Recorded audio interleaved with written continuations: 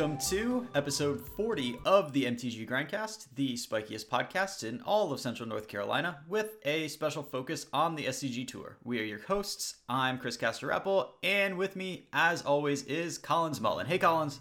Hey, Chris. What's up? Not much. I've just been jamming a ton, maybe an unhealthy amount of Dominaria Limited. Mostly draft, but I did some seals until draft started. Nice. Well, that's a good sign for the limited format if you can't get away from it. It's fun. It's really fun. It's a nice, complete change of pace from Ixalan and Rivals draft. It's, kind of back to basics Magic almost. Like, the colors do kind of the things that the colors are kind of supposed to do. Blue has flying creatures and green has big guys and tokens, and it just feels like Magic. The main problem that I've had with it so far is that red is pretty underpowered. Definitely super underpowered in sealed, but also kind of underpowered in draft. The commons are just very shallow. Sure. So that may be enough to keep this out of the Hall of Fame of limited formats. But there are lots of fun things to do, and I've done a bunch of the bucket list things that I had going into this format already, and I'm just discovering more as I go along that I want to do. So, Excellent. So it's fun. Well, that's awesome. Yeah. I have been focusing less on limited and more on standard, actually. SCG Atlanta is coming up this weekend. It's a team event. I'm playing standard alongside my teammates Becky Adelman and Hunter Nance. Cool. So I'm excited about that. But yeah, I've been prepping a lot of standards, kind of getting a feel for the new format, seeing what people are doing. Still kind of in the midst of all that, don't really have any solid conclusions to draw at this point. I mean, we're literally 2 days into the format, so yeah. It feels longer than that because I've been grinding pretty hard on what's going on, but yeah, we'll see what's going on. I'm sure I'll have it figured out at some point. And we'll definitely have to get pretty deep into it because I have a GP coming up. I mean, maybe a GP. Maybe I X and 1 day 1 of the Legacy GP at Birmingham. But if that doesn't happen, then I've got a standard GP coming up. So nice. Probably shouldn't waste too much time before we get into the second half of our Dominaria constructed set review. Unless you have anything particularly pressing. No, let's get into it. I'm excited. Yeah. Well, I guess we should thank our patrons. As a matter of course, thank you guys so much for supporting the show. Anybody who wants to become a patron, show's always free, but we definitely value your support. It's super helpful to us. So hit us up at patreon.com/mtggrindcast. But so content. We are going to continue using the same kind of rating scale that we did last week. We had some discussion in the Patreon Discord about what is the most helpful way to do it. And I think for now we're still going to stick with, giving letter grades to the cards just as sort of the dotting the I's and crossing the T's. But it's really, listen to our words, and then if you really need a letter grade, we'll add one on at the end. But that's not the important part. Yeah. So, we've got our A's, our format defining cards, like your Glorybringers, your Scarab Gods, that really make the format what it is. Your B's are sort of consistent format presence cards. So, Abrade and Walking Ballista were the examples we gave last week. C's are role-playing cards. They can be very, very good, very important in some type of deck, but you're only going to play them in specific decks. So cards like Earthshaker Kenner and Winding Constrictor are C's. D's are more speculative cards. They might be good depending on how the format shakes out, and they might, find a very narrow place, or they might just never really see play at all. So these are cards like Struggle to Survive, Ripjaw Raptor, that really need a specific meta to be good. And then our F's are bad cards that people have hyped up, and we want to try to bring everybody down to earth. So, Yeah. That was Old Growth Dryads. We'll try to come up with a different example. I'm not sure exactly what it'll be after this block, but we'll find something. So this episode, we're going over the red cards, the green cards, and then the multicolored, colorless, and land cards. So we will kick things off with red. And I think if we're going to keep going in order, I guess it's your turn to read the cards. Oh, yeah. All right. So we're starting off red with a removal spell. It's Fight with Fire. It's 3 mana sorcery, so 2 in a red, and it has Kicker for 5 in a red. It says Fight with Fire deals 5 damage to target creature. If the spell was kicked, it deals 10 damage divided as you choose among any number of targets instead. So essentially, you can spend 3 mana to deal 5 damage to a creature, which is like fine. It's like a good rate. The one card that this kills that I'm not sure any other red card can kill as easily is Lyra, the new 5/5 for 5 flying lifelink angel. Yep. So this is like a decent answer to that card. And I expect it to start seeing a lot more play the more play that Lyra sees. Because Lyra is definitely a card that these red decks are going to struggle pretty hard against. You know, it's a 5 toughness, 5 power lifelinker, which is, you know, pretty brutal for those decks to deal with. And this seems like a decent answer to that card. And it also has the upside of like 9 mana. You can deal 10 damage to your opponent's face, which is kind of crazy. I don't expect that to come up a lot in any deck that's trying to run Fight with Fire, unless like some, you know, Hour of Promise ramp deck picks it up. But right. It's definitely an interesting card, and I think that its playability is definitely going to be dependent on how popular Lyra becomes. Yeah, and that's the reason that it like made this list of playable cards, is it is really the only red answer to Lyra Dawnbringer. But that upside, I think, is relatively real. Like, it's not impossible to get to 9 mana. Like, if you just get a little flooded and you have a Chandra, like, you could be at 9 mana.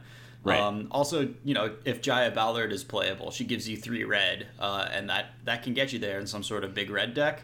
And this may be like a go-to removal spell for a big red style deck. But the main reason that this card is relevant is, yeah, it's the only clean answer, really, that red decks have for Lyra Dawnbringer.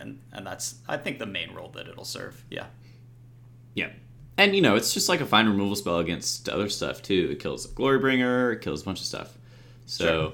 It's not bad. It basically reads Destroy Target Creature, 3 mana sorcery speed. Like, it doesn't kill Gear Hulk, and I'm not thinking of a lot else that it doesn't kill.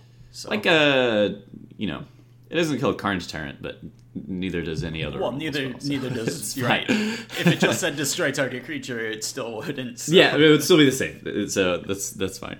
So yeah, I think that this is definitely a role player. I'd give it a C. Sure. You know, I don't think that any removal spell is really gonna. Well, that's not true. Like it could be. I don't think it's as good of a removal spell to be considered a B. I don't either. I think that it's definitely going to be a role player if people identify that they just need an answer to a specific threat. So next up we have a Saga. It's a 3 mana Saga, 2 in a red. The first, you know, honestly, I'm not really sure how to describe Sagas at this point. The first lore counter, the first ability. Maybe we should pick something and stick with it. So the first ability on this is. The first eruption deals 1 damage to each creature without flying. So it comes into play and it pings everybody on the ground for 1. The second ability is it adds 2 red mana to your mana pool. And the third ability is you sacrifice a mountain. If you do, the first eruption deals 3 damage to each creature. So this is kind of like a weird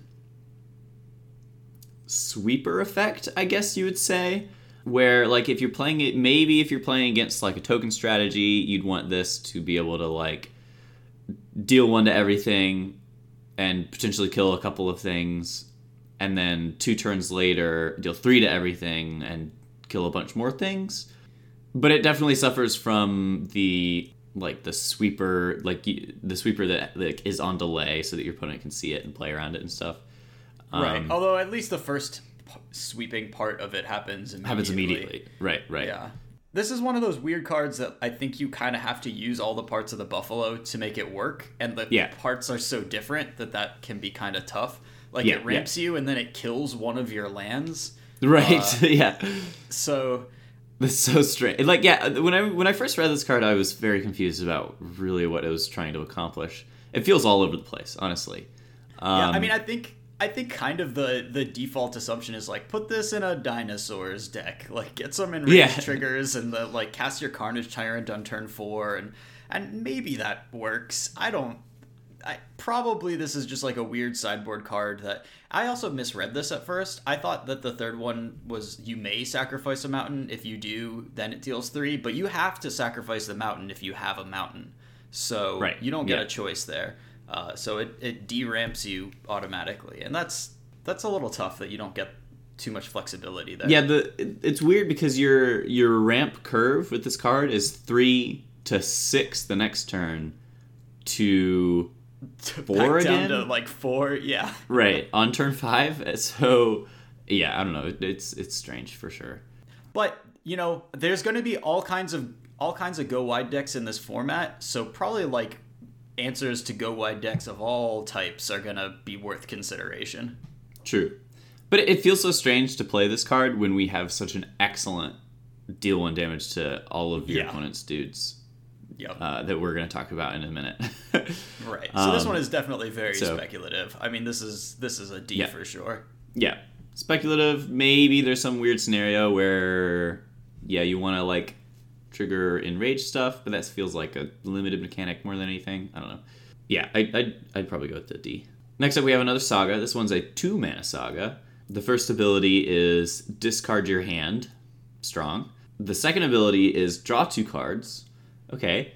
And then the last ability is if a red source you control would deal damage to a permanent or player this turn, it deals that much damage plus 2 to that permanent or player instead. Yeah, so there's some power here. I mean, in an aggressive enough deck, if you're really dumping your hand, like this can draw a couple of cards, and then that turn where if a red source would deal damage, it deals extra damage. Like there's a lot of cards it's great with just attacking with guys, but like imagine casting the next card on this list, Goblin Chainwhirler, on your Flame of Keld turn. That's pretty sweet. 3 damage to all of your opponent's dudes and them. So that's pretty nuts for sure. Yeah, so this card has a lot of things going on, and specifically it synergizes really well with a lot of cards that the mono red decks are already playing, such as Bomat Courier and Hazoret. These are both cards that incentivize you to discard your hand as quickly as you can, and so the Flame of Keld is like, all right, I got a bunch of clunkers right now, let's get these out of here so that we can start getting the beats in. Or, we can just like play this, attack with Bomat Courier, and then just pop it, and then have like a bunch of cards going into your next turn, which is pretty strong. So it's definitely interesting. I just don't, to me, it doesn't seem quite powerful enough to want to put in my mono red decks. It suffers from the problem of not really doing anything impactful the turn it comes into play. It also suffers from the problem of being slightly too situational. So for me, I just don't think that this makes the cut in any red deck right now. Yeah, and I don't disagree, certainly. I think one of the huge problems with it is if you ever draw 2, then you're automatically losing one of them. You can't cast them both. And that's really bad. And yeah, it's just like kind of clunky. Like it needs to be the last thing you draw. Like it just makes those like double Hazoret hands even worse. Like if you draw 2 Hazorets and a Flame of Keld, like that's terrible. And that's just a tough spot to be in. Like I would probably, if I were just brewing and could play lots and lots of games, I might like try slotting 1 into a red deck and seeing how it goes from there, but I don't think it's important enough to like make a huge deal out of. Yeah. So I'm kind of leaning towards an F on this one actually, but I could just be misevaluating it entirely, and it could just be like pretty strong in a lot of scenarios. Because it definitely has that potential upside, so maybe we can go with a D.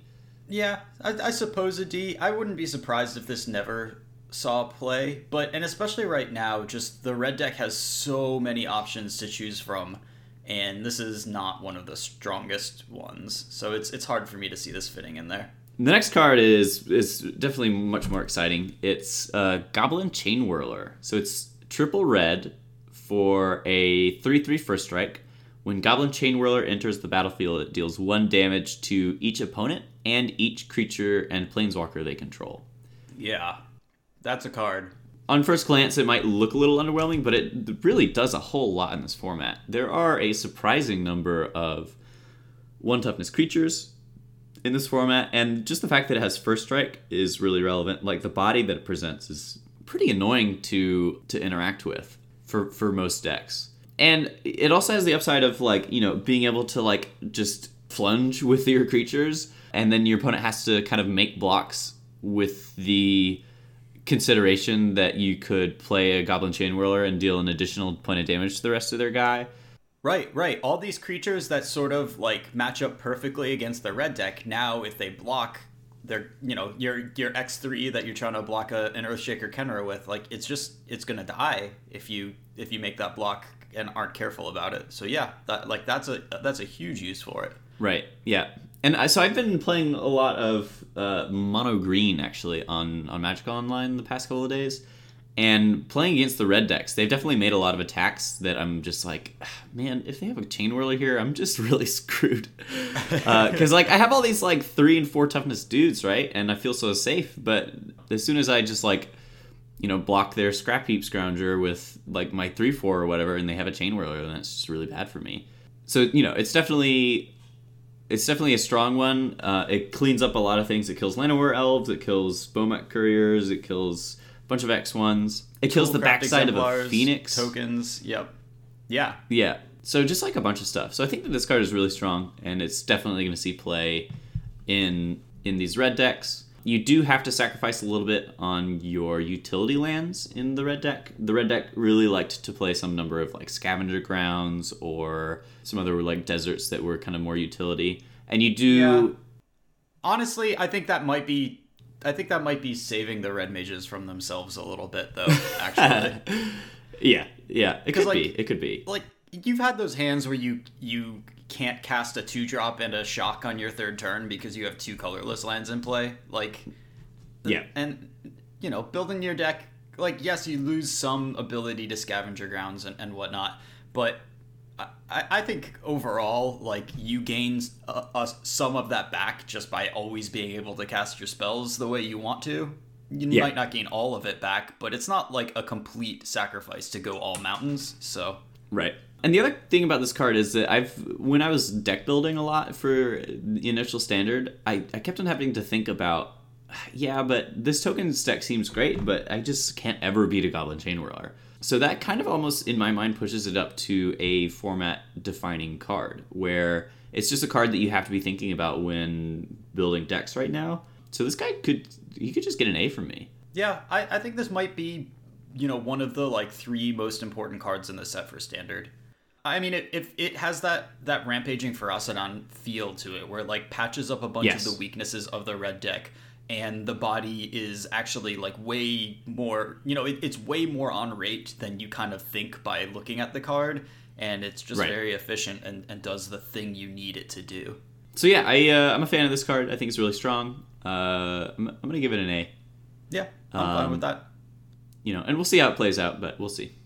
Two minor points. The first one is don't forget about the interaction with Soulscar Mage. Yeah. Which just puts a -1/-1 counter on your opponent's team. And also, I think this might see some play outside of just the super aggressive mono red decks. It seems quite good potentially in more of a big red sort of deck as well. We're in a big enough format. There are enough cards, and there are enough great red cards, and along with cards like Treasure Map and stuff, that a more mid-range red deck could potentially see some play, especially with some of the tools from this set. And Goblin Chainwhirler is really cool in a deck like that because it means you don't have to be pointing like Abrades and stuff at their X1s or even their like X3s that they're attacking you with. It just kind of shuts down the ground in a defensive deck, and that's pretty cool too. Yeah, I agree. I think it's definitely going to be a pretty strong one moving forward. This next Goblin, though, a little less excited about, unfortunately, even though I want to be more excited about it. The next one is Goblin Warchief. So he's a 3-mana 2/2, so 1 red. He says Goblin spells you cast cost 1 less to cast, and goblins you control have haste. So at one point, a Legacy All-Star. Right, at one point a Legacy All-Star. But now... we just don't have the tools right now in Standard to make a good Goblin stack, and this guy really is only going to fit in kind of like a mono Goblin strategy. It feels like. So you're not going to want to play this guy in just like any old deck that's playing a couple of goblins. You really want his ability to be maximized by just, maxing out on the number of goblins you can play so that you can dump your hand much faster and give them all haste. And right now I just am not seeing that be the case in standard, unfortunately. Yeah. And unfortunately, I don't know that it has a spot in the modern goblin decks either. Even the sort of combo-y ones, I think they're trying to do things a little bit faster. They can't really afford to play a 3-mana 2/2 to enable their combo-y stuff. Modern is just pretty hostile to that sort of body and mana cost. Like you can't really do that in a Lightning Bolt and Fatal Push with fetch lands format. So I think this guy is going to see a lot less play this time around. It might be a plant. There might be so many goblins in the next set or two that Standard sees the need for Goblin Warchief. But certainly right now, no play in Standard, and I don't think it fits into the stuff that you're trying to do with goblins in Modern. Yeah, agreed. So as much as it pains me, current Standard rating is an F. But potentially later on, it could just, we could just see a bunch of new goblins in the format, and he's going to be great. It just needs a couple extra cards. I mean, Goblin Matron is the thing that makes cards... if we got Goblin Matron and Goblin Ringleader, so that the cost lowering, is affecting multiple goblins per turn, that's what made Goblin Warchief really good. So if we can get weird effects like that, then that's what makes this card into a thing. We just don't have that right now. Right. Either exactly. In Standard or Modern. So, all right. Next up, we've got a Planeswalker. This one's Jaya Ballard. So it's a 5-mana, 5 loyalty Planeswalker, 2 triple red. The plus is add 3 red mana to your mana pool, with the caveat that you have to spend this mana only to cast instant or sorcery spells. There's another +1 that says discard up to 3 cards, then draw that many cards. And the ultimate is -8. You get an emblem with you may cast instant and sorcery cards from your graveyard. If a card cast this way would be put into your graveyard, exile it instead. So, I mean, this is a card that appeals to me in pretty much that big red style deck only. That's the only place where I really would want this.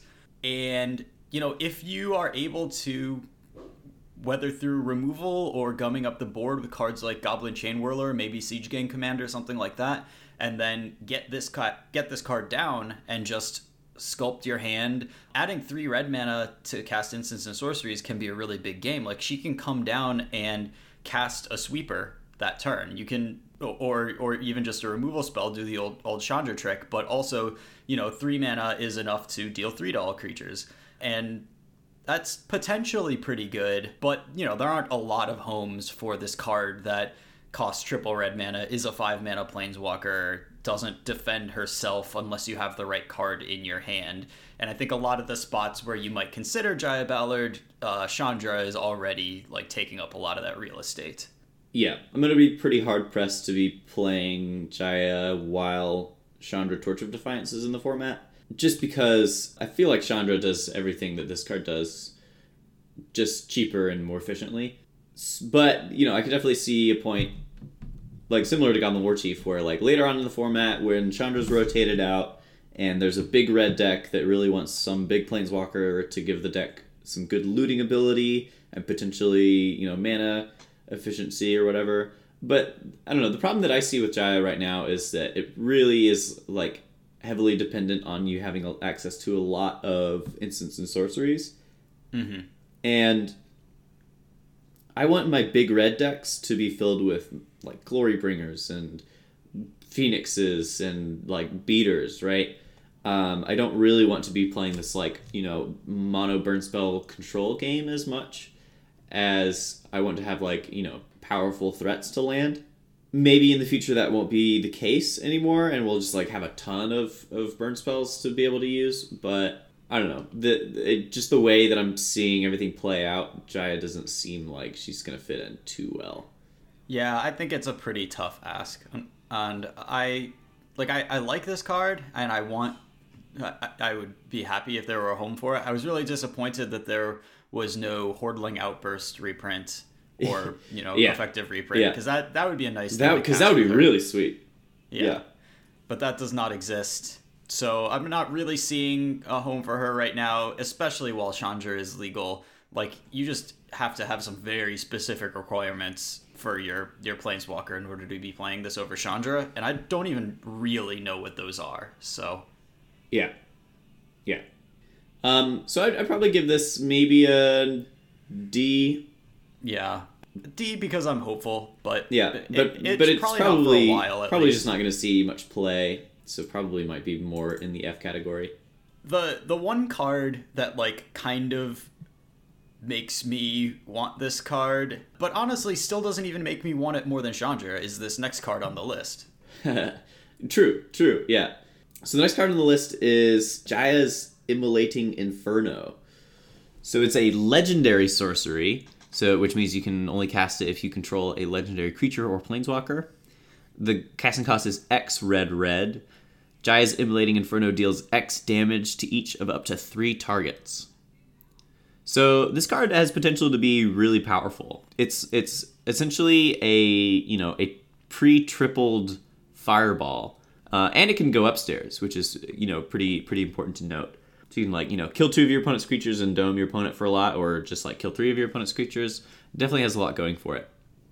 The problem is that it is a legendary sorcery. I've been thinking a lot about legendary sorceries in general, and just whether or not I think that they have the potential to be playable at all. And honestly, right now, my current answer is probably not. Having a spell that you can only cast if you have a good creature or planeswalker in play already is typically a pretty big ask, and feels pretty win-more in my mind. And as powerful as Jaya's Immolating Inferno is, the fact that it's a legendary sorcery is just such a huge downside in my mind that I really don't know if it's something that I am going to want to put in any deck in Constructed. Yeah, and especially because, it's one of your face burn spells, which gives you hope after they've cleared your board, and you're like, well, I've got them to 4. All I need to do is draw 4 points worth of burn. Right. And this doesn't work if you don't already have a board. You draw this card and are very sad. Yeah.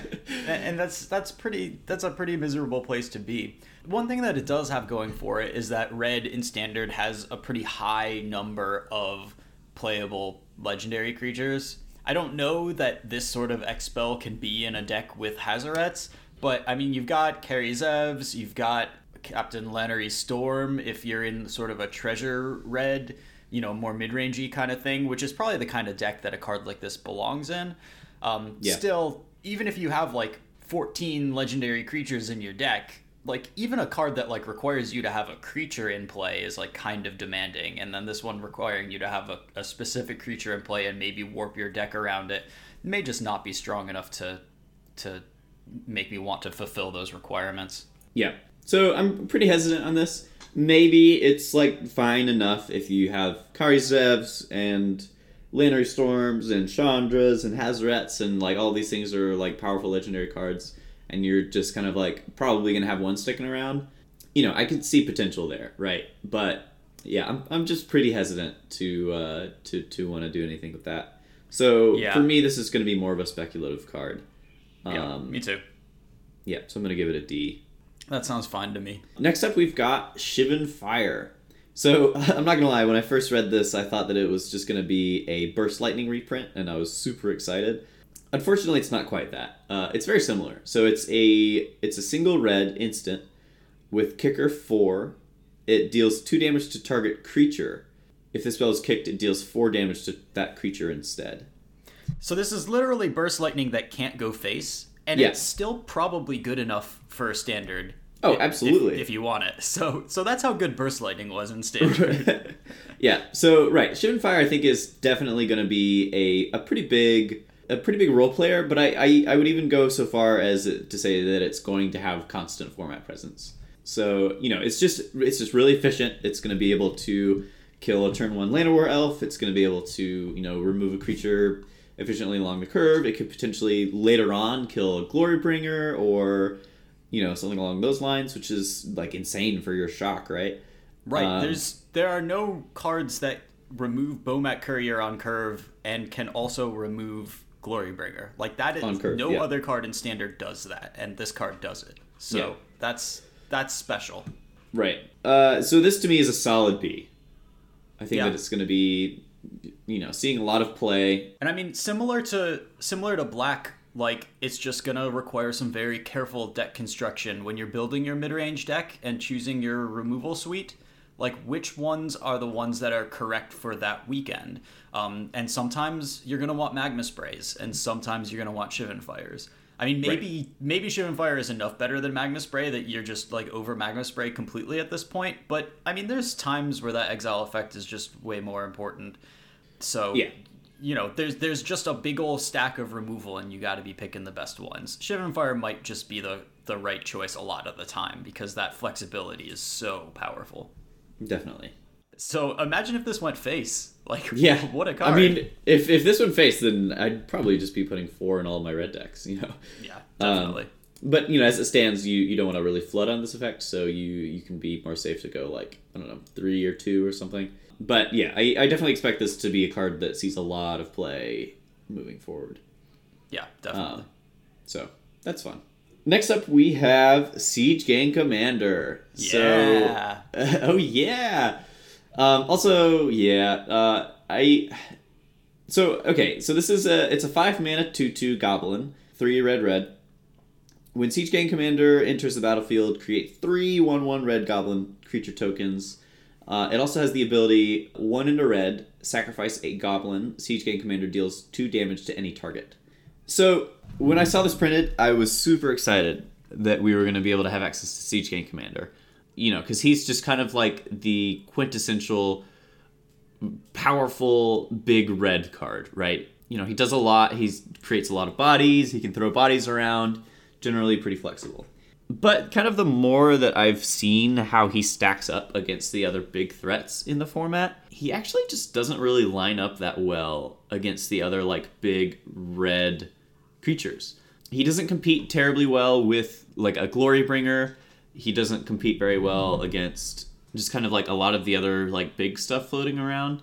So despite my initial excitement, I've been kind of underwhelmed with how he's played out in Standard, to the point where I actually don't think that he belongs in any like monsters deck or mono red deck. I just don't think that he's the top end that you're looking for there. We have so many other like excellent options that are just going to be better than Siege Gang Commander. The one deck that I really like Siege Gang Commander in, though, is actually the Godpharaoh's Gift decks. The blue-red Godpharaoh's Gift deck kind of already has this like weird beatdown subplan of like, you're playing a bunch of Fanatical Firebrands and Bomat Couriers, and some games you're just trying to like beat your opponent down. Also having access to the combo element of being able to just kind of derp your opponent out with infinite combat steps or whatever. And Siege Gang Commander, I think, really goes well in that slot because he's like a powerful creature that you can discard to get back with your Godpharaoh's Gift if you're just kind of like trying to stall, or if you're trying to buy time to when you can set up your combo turn effectively. Siege Gang Commander does an excellent job at just kind of like buying time against your opponent. So I think that he really goes well in that strategy. So I think that he is definitely going to be seeing some Standard play because I think that those Godpharaoh Gift decks are super, super strong. But in terms of him just like being another really, really key finisher or whatever, he's just kind of doesn't stack up. I think that the power creep has gone a little over his head a little bit in terms of just like the big guys that we're playing with. So that's kind of like my initial thoughts, I guess, on that. Yeah, I think that's mostly right. I think there are spots where, like this gives decks like the Monsters deck some adaptability. Like the thing that I hate about the Monsters deck is that like if the format is all Vraska's Contempts, like your cards just don't line up well against that. But then if after board, you can be like a bunch of Siege Gang Commanders and Carnage Tyrants against the Vraska's Contempt decks, that might be a thing. But yeah, I don't think that just like playing it is the best use of this card anymore. I don't think I don't think its power level is quite high enough compared to the other things you can do for 5 mana. But I think because of the nature of the card, because it's a creature with a powerful comes into play effect and it can sacrifice itself, it lends itself to a lot of weird synergistic uses that will pop up over time. And as different sets rotate in and out, there will be different uses for it. Basically, if you're playing a synergy deck, something like Godpharaoh's Gift, this is a card that can buy you so much time. It blocks a lot of Hazoret attacks, and then it does work later. It's also really good with a card like if like a black-red mid-range deck becomes a thing. Casting this, and then eventually casting a Liliana Death's Majesty and bringing it back, and then having it block for your Liliana as she gets you more value, like that's really powerful too. I think just to make this card really work, it can't just be like, I'm going to pay 5 mana and this card's going to win me the game. That's not really how it works anymore. That this card isn't quite on raw power level enough to do that, but it does have a lot of neat effects and usefulness, especially if you're recurring it or something like that. I misunderstood the rotation schedule, and this is actually in standard with Dusk to Dawn with pretty decent mana for enemy colored decks. And so that might be a thing. Like, getting this back with Dawn is kind of insane. So, who knows, man? Right. I think there's a lot of uses for it. I don't think the best use is just in some simple, like, Llanowar Elves deck and trying to get it out a turn early and stuff. Like, I don't think that's good enough. I agree. Yeah, for sure. So, kind of, finishing off with a grade, I think that it's probably going to be somewhere between... It's probably actually just going to be a solid C in my mind. Yeah. I think that's a fine place to land on this. Yeah. Next up, we have another goblin. This one is Skirk Prospector. It's a 1-mana 1/1. It says, sacrifice a goblin to add red to your mana pool. So this guy is actually interesting, and another card that I really like in the red Godpharaoh's Gift decks. He's a cheap body. He has a sack outlet to be able to kind of like trigger himself on your Gate to the Afterlife. Gate to the Afterlife, yeah. So he can, on turn 4, you can actually play your Gate to the Afterlife, sacrifice your Skirk Prospector to get another body in the yard, loot again off of the Gate's trigger, and then you're going to have the extra mana available to potentially sacrifice the Gate. So he's kind of like an accelerant for that, as well as just being a body to put in your graveyard and, another trigger on the Gate. So I think that he synergizes pretty well with what that deck has going on, which I think is pretty cool. Right. And if you're pumping, if one of the things you're trying to do is pump cards into your graveyard, like casting like a turn 3 Gate and then just sacrificing this guy to put out Siege Gang on turn 4 to keep yourself from getting killed while you have a Gate in play, and then you're going to get so many triggers off of Siege Gang. Like, I really like that. Yeah, for sure. So I think that this guy definitely has a lot going for him in that aspect. He's not a card I would put in any sort of like beatdown strategy, but as long as you're, getting the utility that you want out of your mana, then I think this guy definitely has a lot going for him. Yeah. So and that's not even talking about the modern implications yet, which I think are considerable. Oh yeah, for the Prospector? Yeah. I mean, like, this card is pretty busted. Skirk Prospector is the reason that Goblins was a deck. Like, it's the reason that there were combo Goblins decks in old Extended when that was a format. Fecundity is legal in Modern, and that's 2 and a green. Whenever a creature dies, its controller draws a card. That is a very... And, like, Fecundity Goblin Storm was an extended deck. And there's a lot of pieces to build that deck in Modern. And I don't know, it might not get there. It might end up being just kind of worse than regular Storm. But this guy and a Mogg War Marshal, like, makes a bunch of mana, gets you a bunch of Fecundity triggers. The tools are there. And this card, just being able to sacrifice a Goblin to add red is really, really powerful. And he costs 1 mana, and there's a good chance that there's just a Goblin Storm deck in Modern. That would be sweet. I would be so excited to see something like that. Yeah. I know Jim Davis was brewing up one on stream, and it was, looking like there was definitely something there.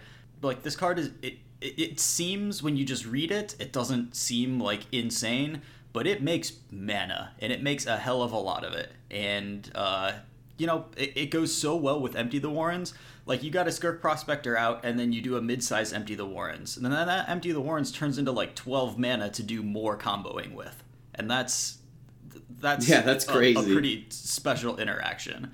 So I like this card a lot for Modern. The draw card that you mentioned, does it matter if it's a token or not? No, it triggers off of tokens. So as long as if you have Fecundity and Skirk Prospector and you start going off a little bit, like it kind of and then you empty and then you just kind of like can kill them from there, I guess. Yeah, I mean there's a bunch of different ways of doing it. Most of the time you'll have like Bushwhackers or something just to give them haste and kill them that turn. But there are also ways of killing without the combat steps, so you can beat bridge decks and that sort of thing. Yeah, that's fair. That's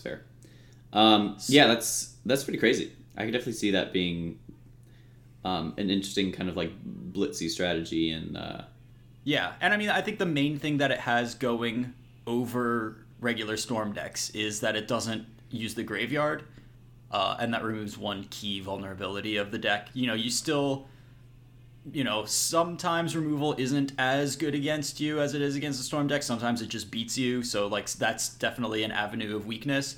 But you're removing one of the key weaknesses of the deck, and that can be enough to make it the one you want to play. Yeah, definitely. So hopefully, I mean, I'd love to see some interesting brews like that in Modern. I think that he's going to fit in a little bit in Standard every once in a while. I think the Standard rating that I'm going to give him is going to be a C. I think that he's going to, have some roles to play every once in a while. And then in Modern, if he works in exactly one deck, which I think is just Goblin Fecundity Storm. but he would awesome. He would make that exist as a deck where it's obviously impossible otherwise.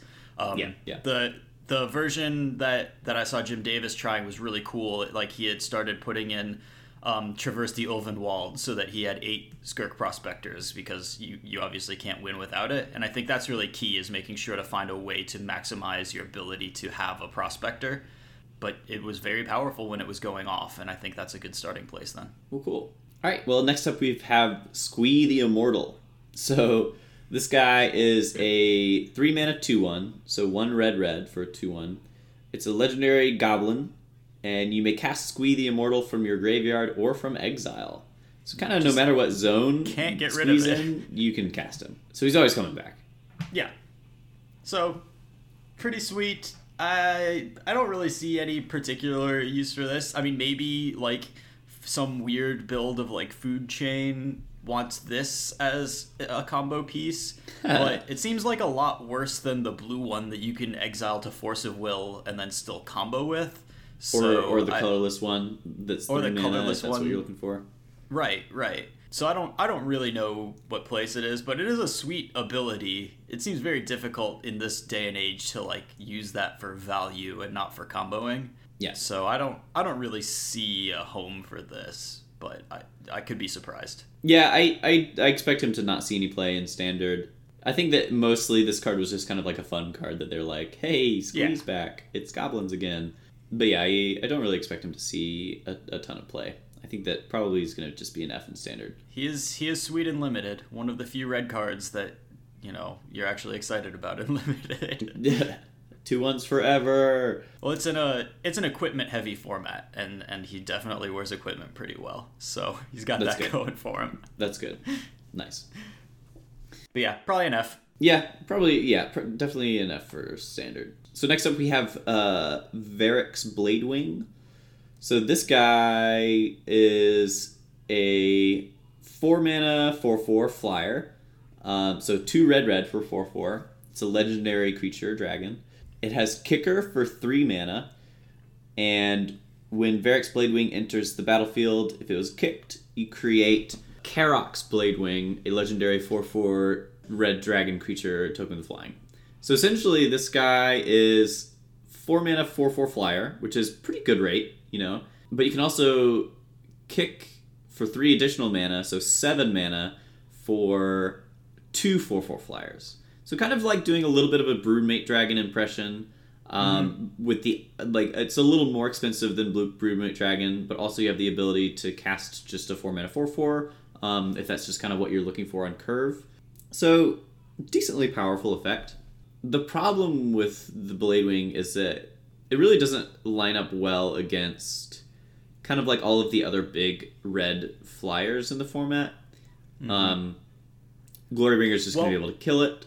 Well, okay, so Phoenix. Actually, Glorybringer deals 4 damage to target non-dragon creature. So that is the totally one thing that is like if Glorybringer could kill this, I would call this pretty much completely unplayable. As it is though, I agree. Like, not only is it vulnerable to Chandra and bad against like Rekindling Phoenix, it also, like, I don't see myself putting this in my deck over Rekindling Phoenix. I'm not sure why I would do that. Because, like, at 4 mana, Phoenix, unless, like, people are packing a bunch of 3 damage removal and then, like, either are just using that to get in or have a way of getting rid of the token or something like that, and the extra point of toughness is important. But, like, Phoenix is just so much better on 4 the vast majority of the time. And then even on 7, like, Phoenix is very similar to 2 4-power flyers. So because of the existence of Rekindling Phoenix as just a way better card that does basically this, I have a hard time seeing myself wanting this card. Yeah, I think that the Phoenix is definitely the real reason that this card is kind of a little lacking. You know, and Chandra just kind of answers it kind of too efficiently in my mind. While it's like a cool effect, and, you know, Broodmate Dragon is fun and all, I just don't really see this one being as good as kind of like the rest of the format. I mean, you know, I'm still high on like a big red sort of deck. Like, maybe in one of your Phoenix slots you're playing one of these, just because, like, putting 8 power on the board at some point can be very good. 8 flying power. And, you know, like, Chandra is a card that can power out stuff like that. But I would definitely lean towards Phoenix the vast majority of the time, and that lowers the rating of this card pretty significantly. So maybe kind of downgraded to like a D. Yeah, something like a D. I don't see this seeing like regular play. I think it can be good, but you need to be wanting very specific things. Yeah, true. All right, next up we have Wizard's Lightning. So this is usually, I guess, going to be a 3-mana instant that deals 3 damage to any target. But it says this spell costs 2 less to cast if you control a wizard. So if you control a wizard, then you just have access to good old-fashioned Lightning Bolt. 3 damage to any target for 1 mana, which is really powerful. The problem is you have to have a wizard in play. So, you know, if we're ignoring the wizard text, I think that we have a lot of other better options for that. Right, you know, we've got Lightning Strike. So just kind of the same for 1 less mana. But there is a kind of like a burn-heavy Wizards deck that people have been brewing with that included one of the legendary creatures that we're going to talk about a little bit. Yeah. I mean, I think that Wizard deck is pretty close to real. Yeah, it seems like just like kind of a prowess style Wizards strategy where there are a surprising number of, you know, wizards that already exist kind of in the format right now. Well, and the fact that Soulscar Mage is a wizard is really huge for that deck. Like, you know, you're building prowess heavy. You're playing some like pretty mopey like 1 mana cantrips just to trigger prowess on Adelies, but you've also got a 1-drop that happens to have prowess and is quite playable and is the right creature type. The deck seems to work together pretty well, and Riddle Form is a card that, you know, a while ago when it was first released, I talked about how, like, I was very impressed with that card, but the deck didn't seem to exist around it. Now, if we can put together a deck around it, Riddle Form is very strong, and I like this blue-red deck. I think it's really cool, and that would really be the only home for Wizards Lightning, but I think it exists. Yeah, if that deck exists and is good enough, then I think that this card will absolutely be a role player in that deck. Outside of that deck, though, I don't see it seeing too much play. So it's kind of like a C with the caveat that, you know, it kind of only fits in one strategy, it feels like. Right, and that deck needs to be good, and if it turns out that like it's just a worse mono red or something, then this card is not playable. Yeah. Right. So that wraps things up for red for us. Yeah, so kicking off green with kind of a strictly worse version of one of the most important cards from a long standard format. We've got Adventurous Impulse, which is green for a sorcery. Look at the top 3 cards of your library. You may reveal a creature or land card from among them and put it into your hand. Put the rest on the bottom of your library in any order. So this is Oath of Nissa that cannot get Planeswalkers and doesn't fix your mana for Planeswalkers. But I think that's still good enough in a creature-heavy deck that wants some amount of card selection. You know, we don't have Attune with Ether anymore to give us that, like, 1 mana consistency, 1 mana spell that gives us some consistency, and I think this is a pretty decent replacement. You do have to be relatively creature-heavy to want this, but, I mean, like, Oath of Nissa was one of the most important cards in Standard and one of the most highly played cards in Standard. There's room for a slightly worse Oath of Nissa that's still quite good.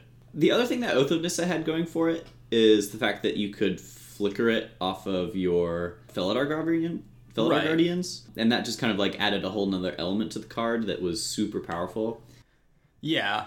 I mean, it helped make that particular deck very busted, but we also played a lot of Oath of Nissas in decks that could not blink it. Yeah, true. And I've been leaving this card out of my mono green builds, which is definitely one of the decks I feel like might want it the most. And that just might be a mistake. Maybe this should just be an auto include into those decks, and I should just, find the space for it. But for whatever reason, I've just kind of been a little underwhelmed with what this card has going for it. It's 1 cantrip. It filters your draws like a little bit.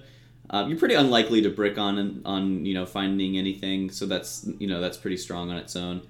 And it will dig you towards your kind of like your payoff cards like Galta and stuff like that, which is pretty strong.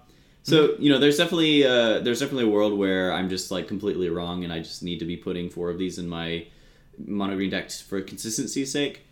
The problem is that the difficulty that I'm running into is that the mono green deck is just so good at curving out on its own that I feel like from turn 1 forward, I'm just using every single mana, piece of my mana to cast creatures, like turn 1 Llanowar Elves, turn 2 Guy, or whatever. Like the only space that I could potentially see fitting this into a decent curve is when I don't have Llanowar Elves. So that might just be, like now we have like 8 good turn 1 plays. But even then, I feel like these cantrips are actually much, much better later in the game when you know kind of what you're looking for. Because there are a lot of hands that you're going to have like, 2 or 3 lands in, so you don't really know if you want another land or not. For sure. Yeah. And you kind of like would rather just like wait on your Adventurous Impulse. Yeah, I mean, I think like being patient and like not casting your Serum Visions too early is like a really important skill in Modern, and I think that's probably a similar thing with this card. Yeah. And this might be a little too off topic, but there's a Scryland that might be in our lands section. I think I tossed it in the land section, yeah. One thing that I noticed a lot at the pre-release is that people just play that Scryland on turn 1. They're like, all right, turn 1, Scry. And I think that they're falling under the similar trap of your card manipulation effects are actually going to be much, much better later on in the game. Because on turn 1, you don't know what you're looking for. So if if you're looking at your opening hand of like 3 lands and 4 spells, but like 1 or 2 of them are like 4 drops or something, you don't really know if you're looking for another land at that point. So if you like scry a land, you're going to be stuck on, okay, I don't know whether or not I want this or not.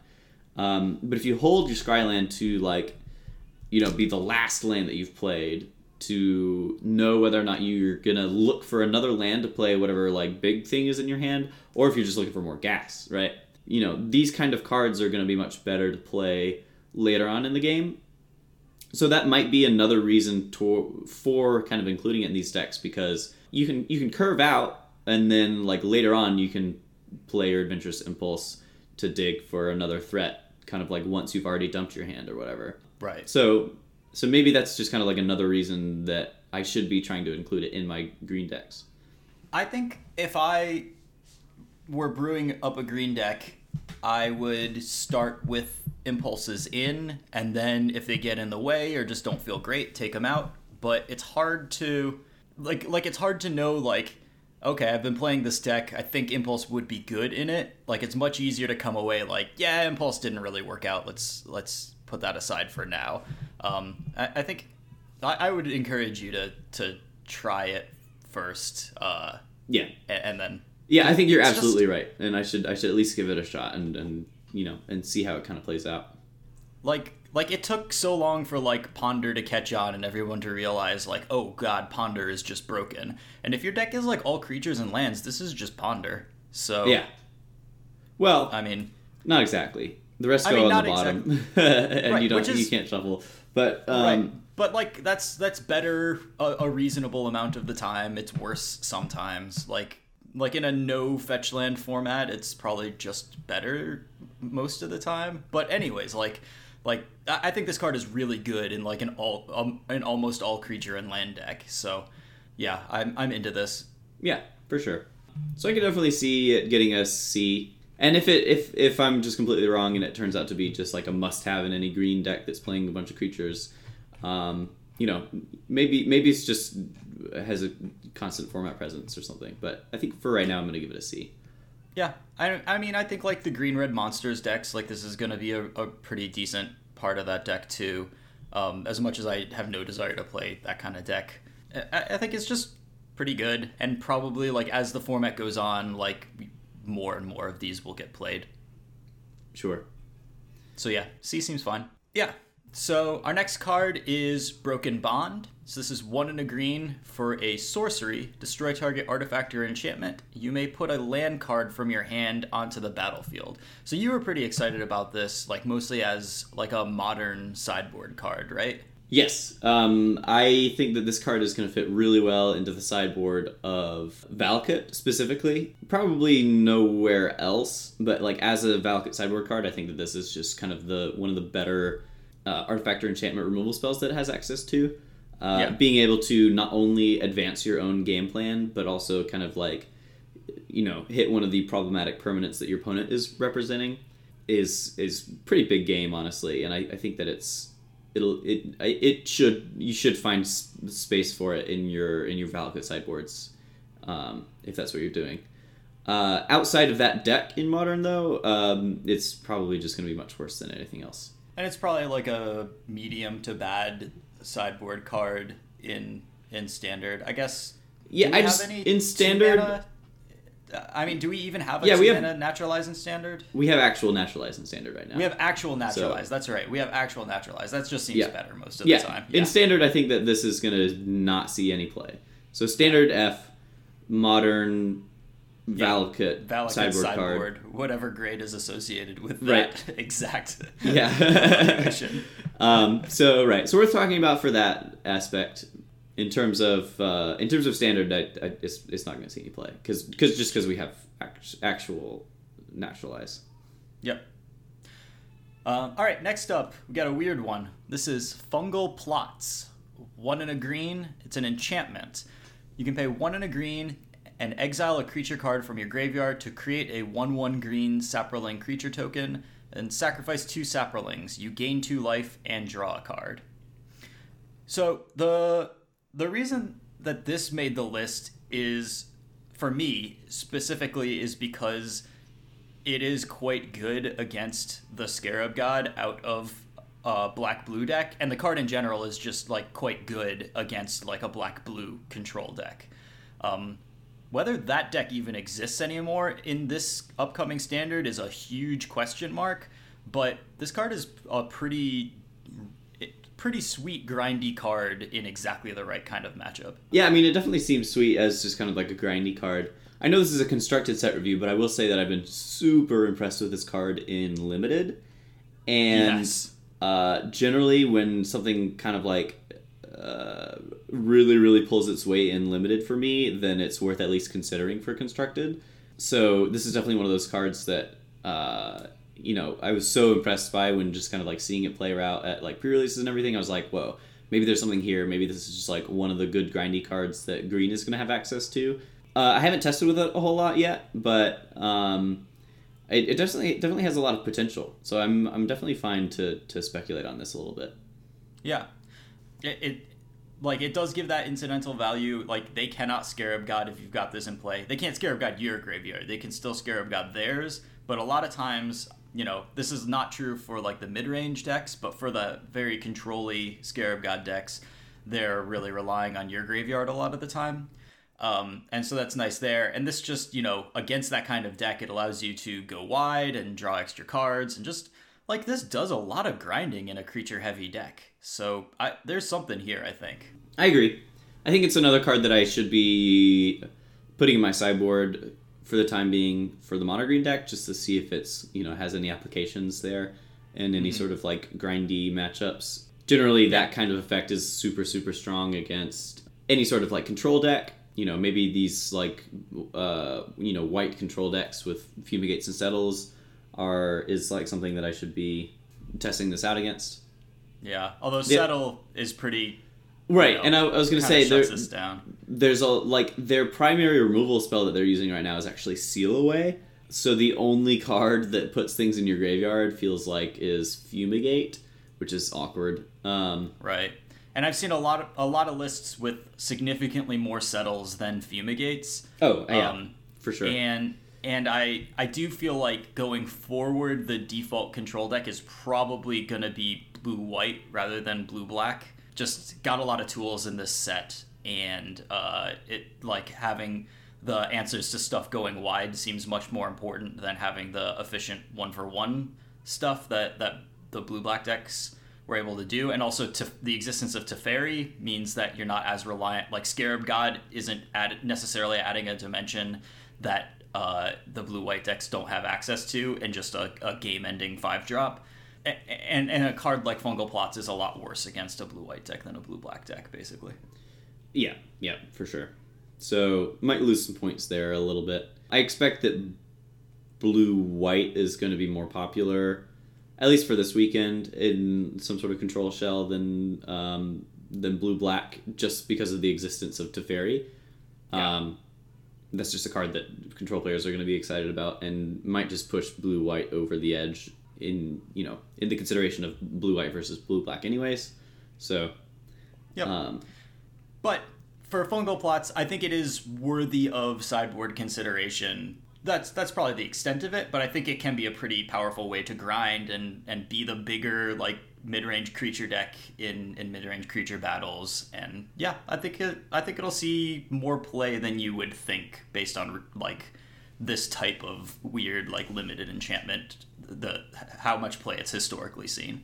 But still probably something like a D-ish. Right. Yeah. Next up, we've got Grow from the Ashes. So this is 2 and a green for a sorcery. Search your library for a basic land card, put it onto the battlefield, then shuffle your library. But you can also kick it for an additional 2, and if you kick it, then you get 2 basic land cards instead of 1. And really key here is also that they come into play untapped, which can really enable some pretty efficient turns where you, like, cast this and also cast a removal spell. I like this card a lot. The way that the ramp decks work right now in Standard generally is you cast a 3-mana ramp spell, you cast a 5-mana ramp spell, and then you go. And this can fill either slot there, and that's really, really valuable. Not to mention the fact that you get the basic lands untapped so that you can cast a removal spell or whatever on the same turn. I'm a pretty big fan of this card. Yeah, if you're playing like the green-red based ramp spell, ramp deck, I guess, that's probably playing a lot more colors as well, but like you're playing red removal spells to kind of like keep up or whatever. This card seems great. Turn 3 play pattern of cast this card, leave up your Shivan Fire or kind of whatever is like pretty powerful play pattern. Often you're kind of caught between ramping and interacting, and this gives you the potential to be able to do both, which is pretty strong. It just kind of, like, this card's playability, I think, is going to depend a lot on how popular the ramp decks end up being in this format. I think that's going to be pretty dependent on a lot of factors, so it's kind of hard to pin down early on whether or not that's going to be true. But if the green ramp decks are, something that ends up being well positioned for whatever reason, then yeah, I think that they're going to want to play this card, and I think it's going to be pretty good. Just playing with it in Limited, like a lot of times the ramp cards in Limited, they end up being like kind of awkward, and you never really get a turn where it's like efficient and productive to cast them. But with this one, like a lot of times you can just fit it in because the land comes into play untapped. Or even if you can't fit it in early, then later on you cast it and then you like get 2 lands and then maybe cast something that turn or just have a really big turn after that. I think that sort of like utility and just sort of the way that it fits into turns is going to translate to Constructed reasonably well, especially in a deck that's designed to make that work. But of course, this only really works in that one kind of deck. But hard to ask for more from a 3-mana ramp spell than one that can also be your 5-mana ramp spell. That's very good. Yeah, definitely. The flexibility there is pretty strong, for sure. Yep. So next up, we've got Llanowar Elves. The classic. Oh, yeah. Green for a 1/1 Elf Druid, tap to add green. Pretty simple, pretty powerful. I think that this is also going to be kind of the other easy A in the set. This card is just, the existence of this card in the format creates archetypes, which is insane. It makes something like that mono green deck just so much better. Yes, absolutely. Like, I've been playing a lot of that deck recently, and the games that you start off with this guy feel so good. Like, on the play, being able to play a 5/4 on turn 2 is like, hoo-wee. This is going to be really busted. This is also one of the big reasons that I think that blue-black is not going to be the control deck of choice anymore.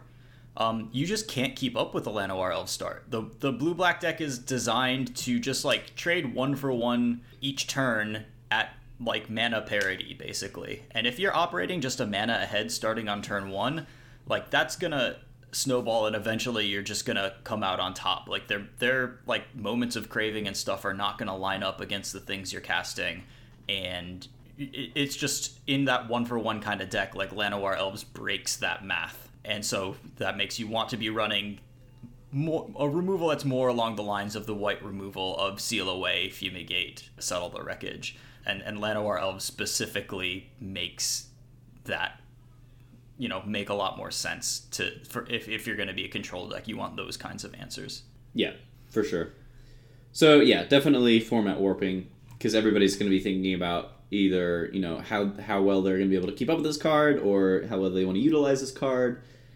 Just a lot of stuff going on there. So yep, which I think definitely makes it an A. One thing, like when building, you got to make sure, I think like slotting it right into Sultai Constrictor, like replacing the Servants of the Conduit with it. Like I think that's not the way to use this card. I think you got to be aware of the differences between it and the other, the pseudo elves in the format. Like it makes 3 drops very valuable and more powerful. You got to make sure you have enough untapped green sources to cast this on turn 1. But once you do all that math and work it out, like, yeah, this card is just so good. So, yep, it's going to make the format a different kind of format. And the other thing that's important to note about this card that I feel like a lot of people are overlooking when they're jamming it into their 2-color decks is that in order to best utilize this card, you really need to make sure that you've got enough turn 1 green sources.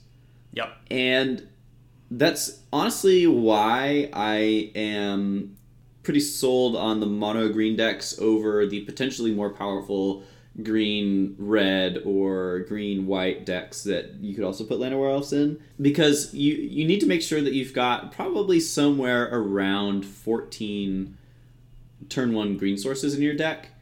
And given the current structure of the way that the mana is built right now, if you are in any sort of allied color combination, that's going to be really difficult. So yep. Things like green-white and green-red, the lands just don't exist to really both give you a good mana base that's going to be able to hit both of your colors pretty well, and be able to give you the 14 turn 1 green sources that you're looking for. Right. You probably need to be looking at Ether Hub or something like that in that case. Right. Or just kind of like whatever you need to have that additional punch or whatever.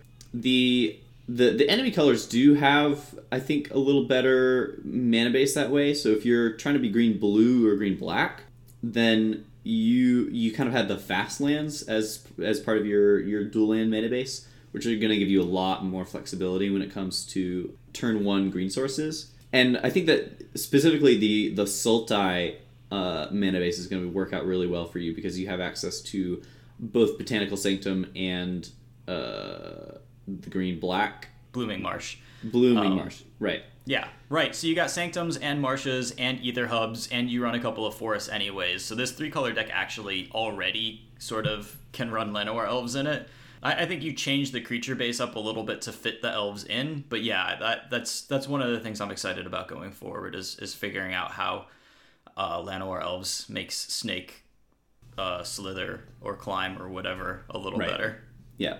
And honestly, and I'm saying this kind of as a warning for anybody playing this weekend in Atlanta, I think that green-red or green-white might be a little bit of a trap when it comes to playing the Llanowar Elves in your deck. Because the mana is so awful to try to fit in those 14 sources that you're statistically going to want. Because, all of the options for turn 1 dual lands are going to come into play tapped in those color pairs. It's only Hub and the fast lands are the only dual lands that can cast Llanowar Elves. So right.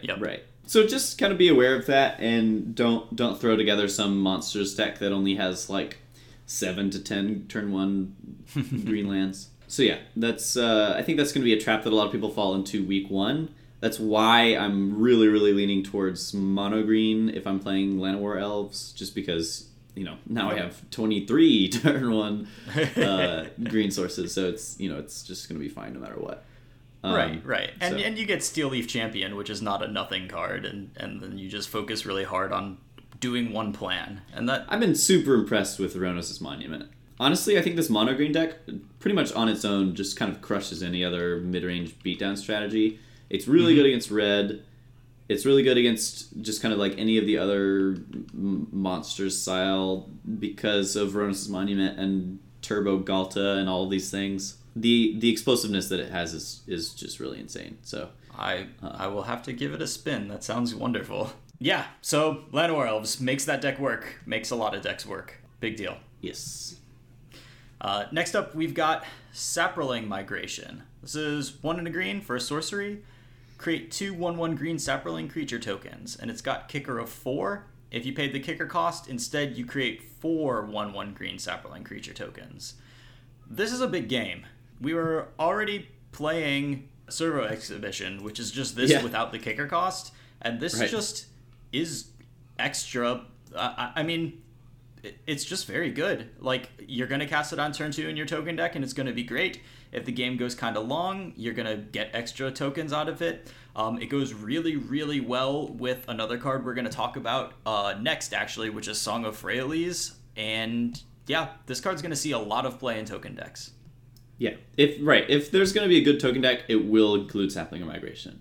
Just because it has the flexibility of both, being on curve turn 2 play, or 6 mana 4 guys, which is pretty strong. And we have access to a lot of interesting token enablers and producers in this new set. I think there definitely could be a very, very powerful green-white token stack moving forward. Yep. So this is probably I guess that would make this a C. It's just any green token deck. This is sort of the base of it. Yeah, agreed. Next card is very good with Saproling Migration. This is Song of Freyalise. This is 1 and a green. It's a saga. Its first and second chapters are until your next turn, creatures you control gain tap, add 1 mana of any color. And its third chapter is put a +1/+1 counter on each creature you control. Those creatures gain Vigilance, Trample, and Indestructible until end of turn. So this is... we got right back. This can make a ton of mana in a token deck, and then it also is a payoff card all on its own. Putting, if you have 4 or 5 tokens and you put +1/+1 counters on all of them after using some of them for mana, this did a lot of work for 2 mana. Yes, and I think that people are kind of overlooking the keywords that this card gives in the last ability. Let's go over them one more time. Those creatures gain Vigilance, Trample, and Indestructible until end of turn. Holy cow. Right. That's so good. You just get to swing your board into anything. Right. That translates essentially to just kind of like push all of your creatures a little bit forward and say, I'll attack you with everything. It doesn't matter. They're indestructible and they have vigilance and trample. If you're going wide, which the Song of Freyalise just kind of like enables on its own, and it doesn't really even matter, like you can definitely build your deck around it, but if you can fit this in on your curve and you have a bunch of other like tokens in play or whatever, then you can like cast this the same turn, cast a bunch of other tokens, the next turn have a ton of mana to cast all of your dudes, and then just kind of like have been able to easily dump your hand no matter what by the time the third chapter comes out. And it makes that kicked Saproling migration happen very easily and very early. And then if they don't sweep you before that third chapter after a kicked Saproling migration, that's a lot. You're dealing a lot of damage. Yeah. So, yep. Absolutely. I mean, this is one of those cards that, like, when you see it in play, you'll know, like, you'll understand. But, like, I've been on both sides of this in Limited, and it's just, it's insane. Like, I had this in a draft deck that it, like, allowed me to cast a turn 4 Siege Gang Commander on my board that was already full of creatures. Like, this card has some nuts applications. And so I think it's, in these go wide decks, it's just going to be one of the reasons to be in the deck, and so I guess a C, and it's just going to be one of the more impressive things you see on the battlefield, I think. Yeah. I'm super excited about this card. I think that it's going to be, if this tokens deck turns out to be pretty good, I think that it's going to be pretty nuts with this card specifically. It just does a thing that breaks constructed formats, basically, which is making significantly more mana than it costs. And then you even recoup the card by putting +1/+1 counters and giving your team all these keywords for a turn. So, yeah. I mean, if they're crushing you, if they are, like, Goblin Chain Whirling you and sweeping all of your creatures every turn, then yes, this card does nothing. It's also bad on the back foot. But as long as you have ways to put creatures into play and then you play this, like, it's gonna be good. Agreed.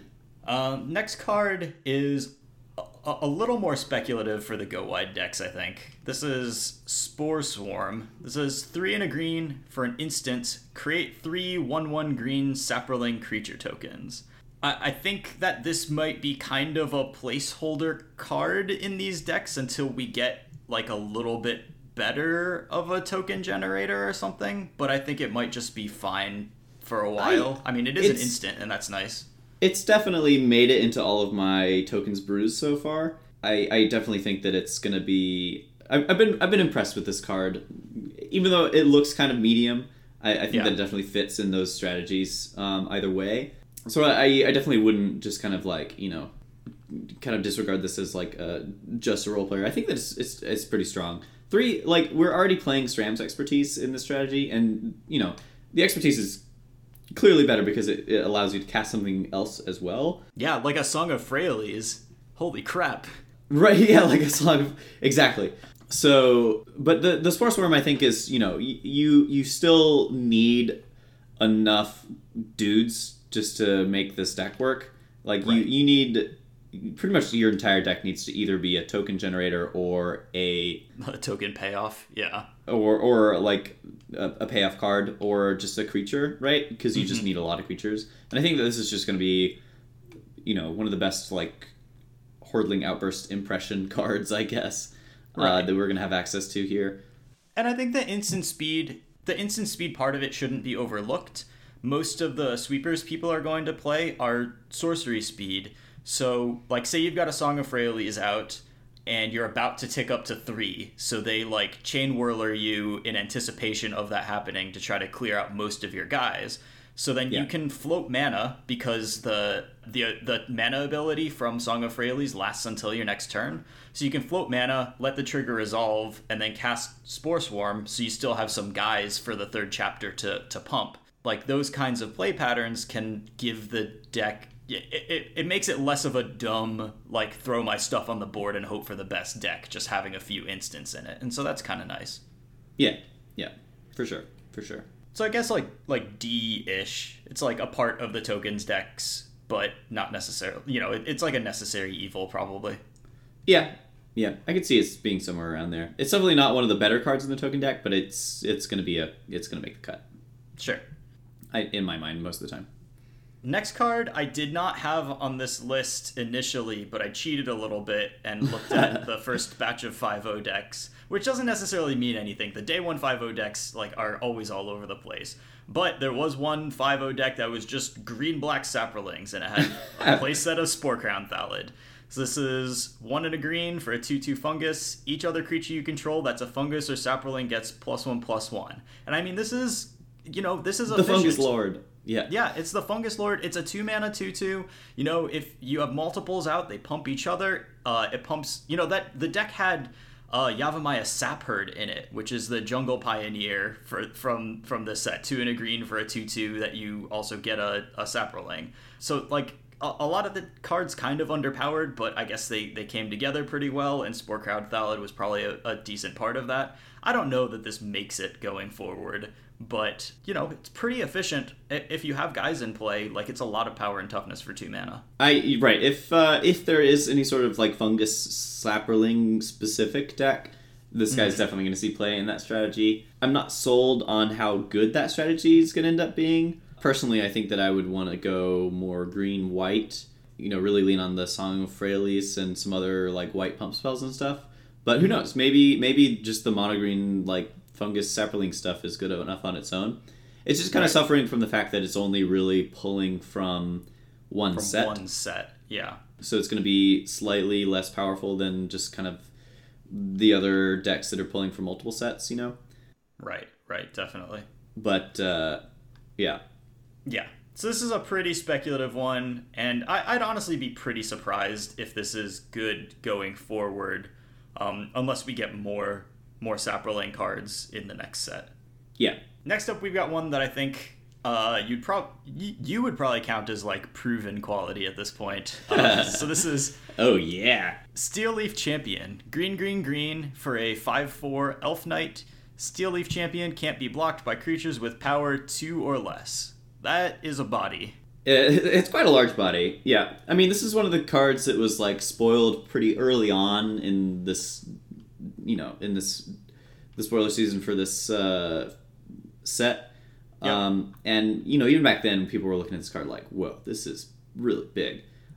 Triple green, 5/4, can't be blocked with power 2 or less. The text on this card is very relevant in my experience in Standard. Yeah, there's a lot of little guys blocking these days. And they are not blocking this guy.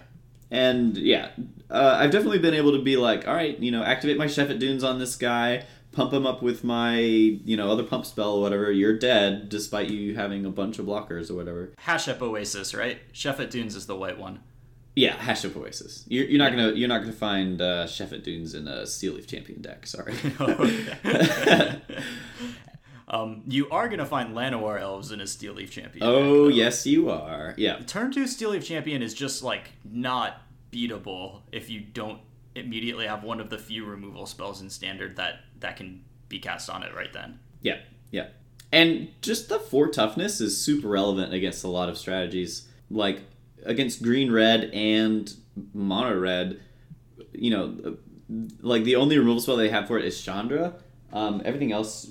it dies to Chandra and it dies to Glorybringer, but all of their just kind of medium removal spells and just their littler dudes kind of get brick walled by this guy pretty hard, and he's going to be a 2-for-1 against their dudes or whatever pretty consistently. And if he does 10 and then dies to Chandra or Glorybringer, that's fine. Right. Yeah, and he'll get in for 10 if you put him down on turn 2, that's for sure. So, Yeah, pretty strong there. I like this card a lot. Yeah. So, I mean... I guess a C, because it only fits into mono green. You are playing it in mono green Stompy. It's one of the main reasons to play the deck. So let's be clear about that. And it's going to be very, very good. But yeah, that's you can't really put it anywhere else. Yep. Yeah, I agree with that. He's a role player in one deck, very strong in that deck, and one of the payoffs for going for mono green. Yep. Honestly, probably a reason to be thinking about Fight with Fire in some of your removal slots. Just because one turn earlier of killing this guy is going to make a huge difference in your ability to survive the game. Yeah, no, that's a good point, for sure. Next up, we've got Territorial Allosaurus. So this is 2 and 2 green for a 5/5. And it's got kicker of 2 and a green. When it enters the battlefield, if it was kicked, it fights another target creature. So this guy's, yeah, he's just big. He's a 4 mana 5/5. The problem is that, you know, he's 4 mana, so he's kind of like beyond the curve on, I think, a lot of... I think he's beyond the curve on the mono green deck, and he could potentially be on curve for like the green red monsters deck, but your 4 mana slot's already like pretty spoken for a lot of the time. Yeah. Yeah, I mean, 4 is a tough spot to be in with stuff like Rekindling Phoenix. I mean, this is a question of really like answers and threats, and you're trying to pick what matches up best against like the removal spells people are playing and stuff. And there are times when maybe this 5/5 is like what you want to be doing, like maybe it kills at the right speed or something like that. And then especially in a deck that can get to that 7 mana, and that's a big game against the other mid-range creature decks. Like if you can get this down and kill one of their medium-sized creatures at some point in the game, that can be a big swing. Yeah, definitely, for sure. But, you know, 7 mana is a pretty big ask for that effect, definitely. I think. I just don't really like the mana cost to payoff ratio for being able to fight a creature as much. Right. I think that's more of like a payoff for those games where you manage to keep a Chandra in play for a turn or something like that. That's what I think of a lot with these kicker cost cards. Is like if the base rate is fine and then they reward you for protecting a Chandra, and this is one of those guys. But that makes sense. Definitely. That may not be enough to like turn it into a card that you want in your deck. Yeah. I'd give this guy probably a D. Yeah, pretty speculative. Yeah. Like, maybe there could be a universe where you want this thing over something else, but also maybe not. Next up, we've got a classic. This is Verdant Force. Verdant Force. 5 green, so 8 mana for a 7/7 elemental. At the beginning of each upkeep, create a 1/1 green Saproling creature token. I think probably, unless we figure out a way to reanimate this efficiently, it's unlikely to be a thing. But it is a sweet, like, reanimation or cheaty target. If that's, you know, if there's some way to, like, Liliana this into play on turn 5, like, that's pretty powerful, potentially. Yeah, I agree. Unfortunately, I feel like he just doesn't quite do as much as, like, maybe some of the other, like, really, really big guys that we might have access to. Like, he's pretty slow to take over the game. You really want your, like, animation targets to be able to have a huge immediate impact on what's going on, right? And this guy he's a 7/7, so that's, you know, definitely not something to overlook. But it just kind of takes him a while to just kind of, like, really gum up the board state. Right, and he doesn't gum up the board state against Rekindling Phoenix and Glorybringer or Dawnbringer, or you just don't have the time. Aethersphere Harvester or Appeal to Authority. Like, there's a lot of threats in this format that it just doesn't really do anything against. So yeah. Right, so that's my concern with this guy, is that you just don't have the time to utilize him as much. So I think that he's probably just not going to be as big of a bomb as some of the other options that we have access to. So maybe speculative, but I don't know. In my book, he's almost just probably doesn't see play this time around. Yeah, I don't think so. Next up, just very briefly, we've got Yavimaya Sapherd, 2 and a green for a 2/2 fungus. When it enters the battlefield, create a 1/1 green Saproling creature token.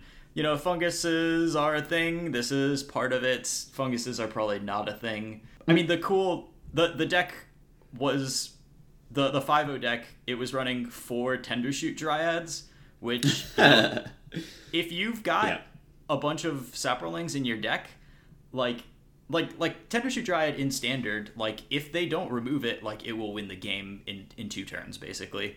But if you are a Saproling deck, then it can just be a pump spell for a combat step, potentially. And that makes it, you know, a different sort of card, and a more, you know, like, constructed worthy card.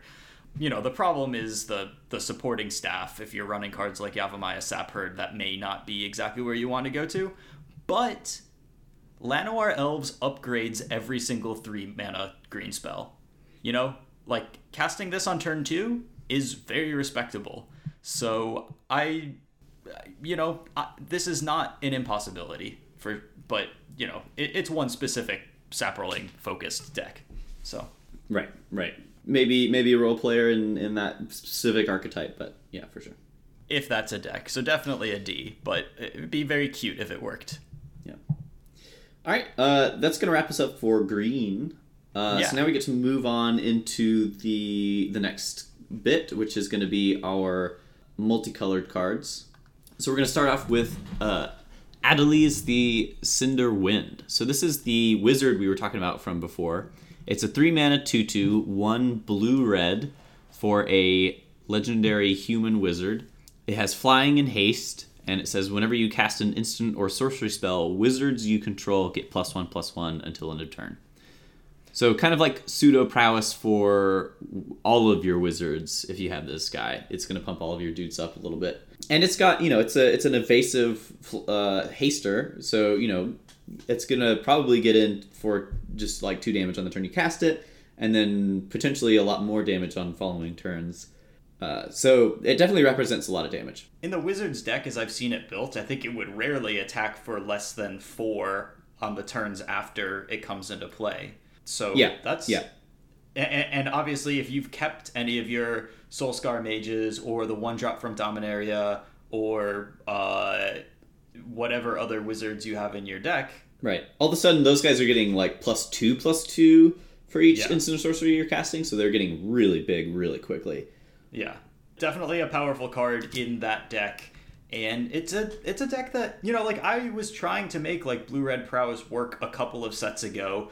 There were some things I liked about it, and one of the big things, as I mentioned earlier, is I think Riddle Form is a really legit card. It's quite powerful. It, by itself, gives you a reasonable game against mono red, because it makes Earthshaker Kenra very awkward to attack with. You can't Earthshaker Kenra Riddle Form, you can't On-Crop Crasher Riddle Form because you make it into a creature after they attack, and it survives sweepers. It just does a lot for how cheap it is if you can run it in your deck, and this shell may be good enough, and we may finally have a Riddle Form deck, and that's pretty exciting to me. So I like this card a lot. And I think that the Wizards deck is actually pretty real. I think that it has the tools that it needs to, do what it's trying to do pretty efficiently. So that's pretty good. Yeah, and you get Lightning Bolt. I mean, slightly worse Lightning Bolt because you can't, no matter how many wizards you have, you can't Wizards Lightning a Llanowar Elves on turn 1. But yeah, true. And that's a huge use of Lightning Lightning Can't bolt that bird with that bolt. But or, not a bird. But anyways... Yeah, and that is a pretty big downgrade for that's a pretty big strike against it when compared to what 1-mana burn spells are really supposed to be. But most of the time, you're just going to be aiming that at your opponent's face, getting a prowess trigger, and going to town. So I think that's a fine plan. Yeah, agreed. All right, so next up we have Auriel, Knight of Windgrace. This is the Knight gold card. It's white and black, so it's a 4-mana 4/4, 2 white black for 4/4. It has vigilance, and then it has 2 activated abilities. The first one is 2 and a white, tap, create a 2/2 white knight creature token with vigilance, and then it has black, tap X, untapped knights you control, destroy target creature with power X or less. I mean, these kinds of cards tend to not be constructed playable. Decent sized body, but is higher up on the curve, 4 mana, has activated abilities that you need to untap to use.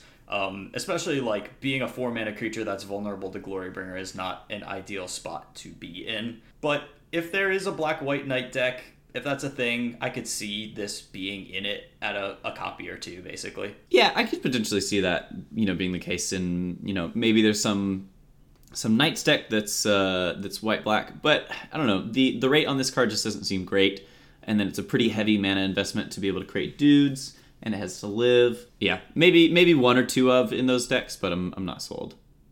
Probably going to be a D for me on this one. One thing to think about is that this will be one day in a format with no Glorybringers in it, and the way the format might play out is that this is fine. It's also just very, very good on a stalled board. True. If you've in some sort of attrition war where you've both gotten worn down, and then if this is like the last spell that you cast, like this does a lot of work on its own.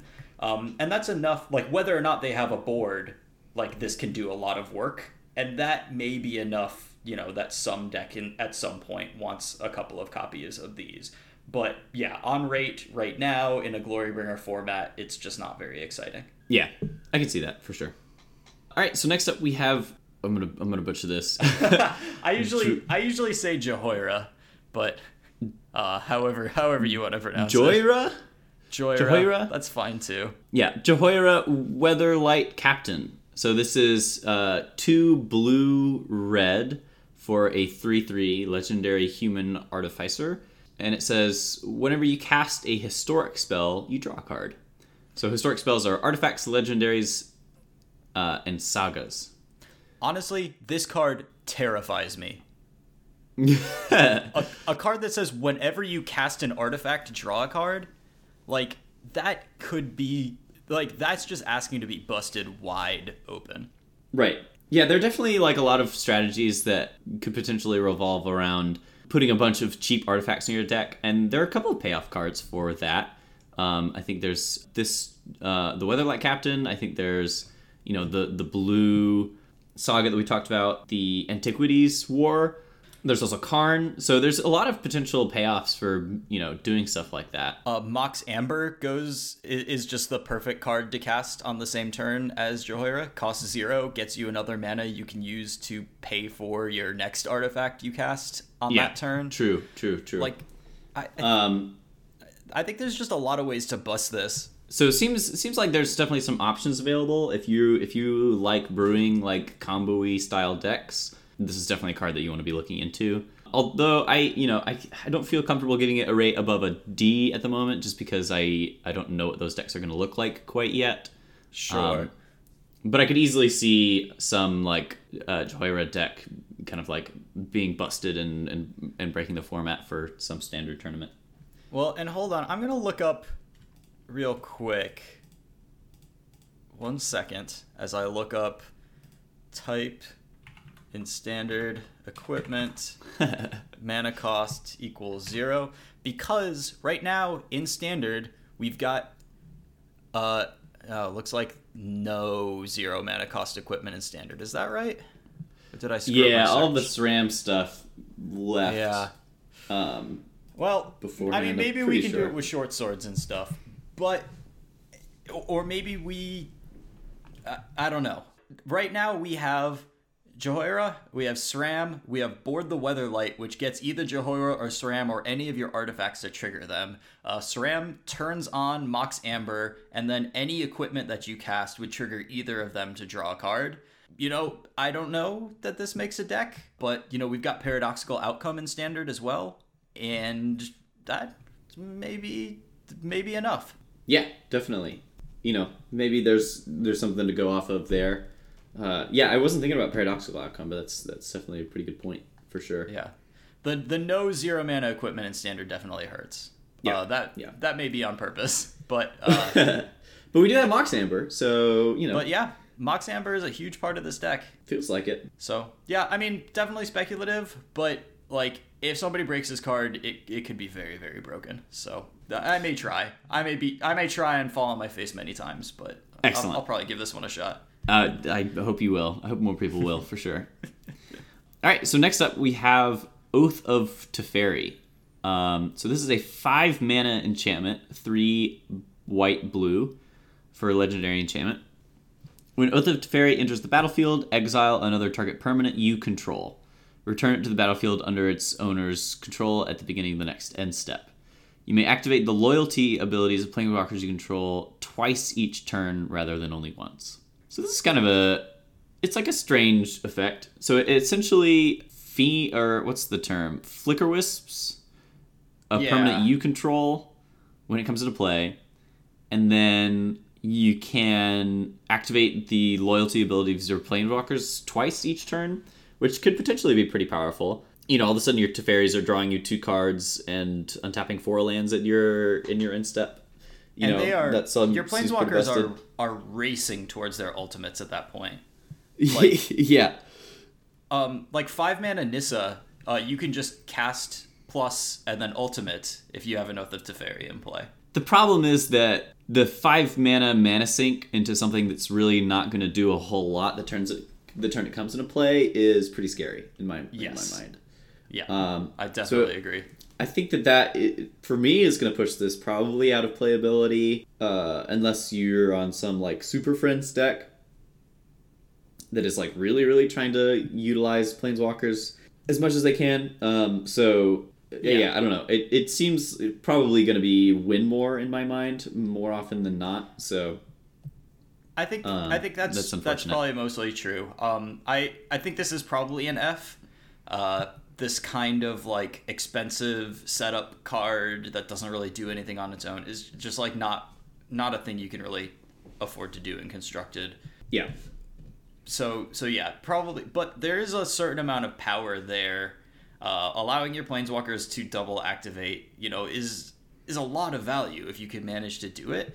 And actually, the next card is a card that like kind of might make this possible. I hadn't thought about this card. This card wasn't on the list, except that I cheated and glanced at the 5-0 lists. And I saw multiple lists running this card. Wrath Capashen, Ship's Mage.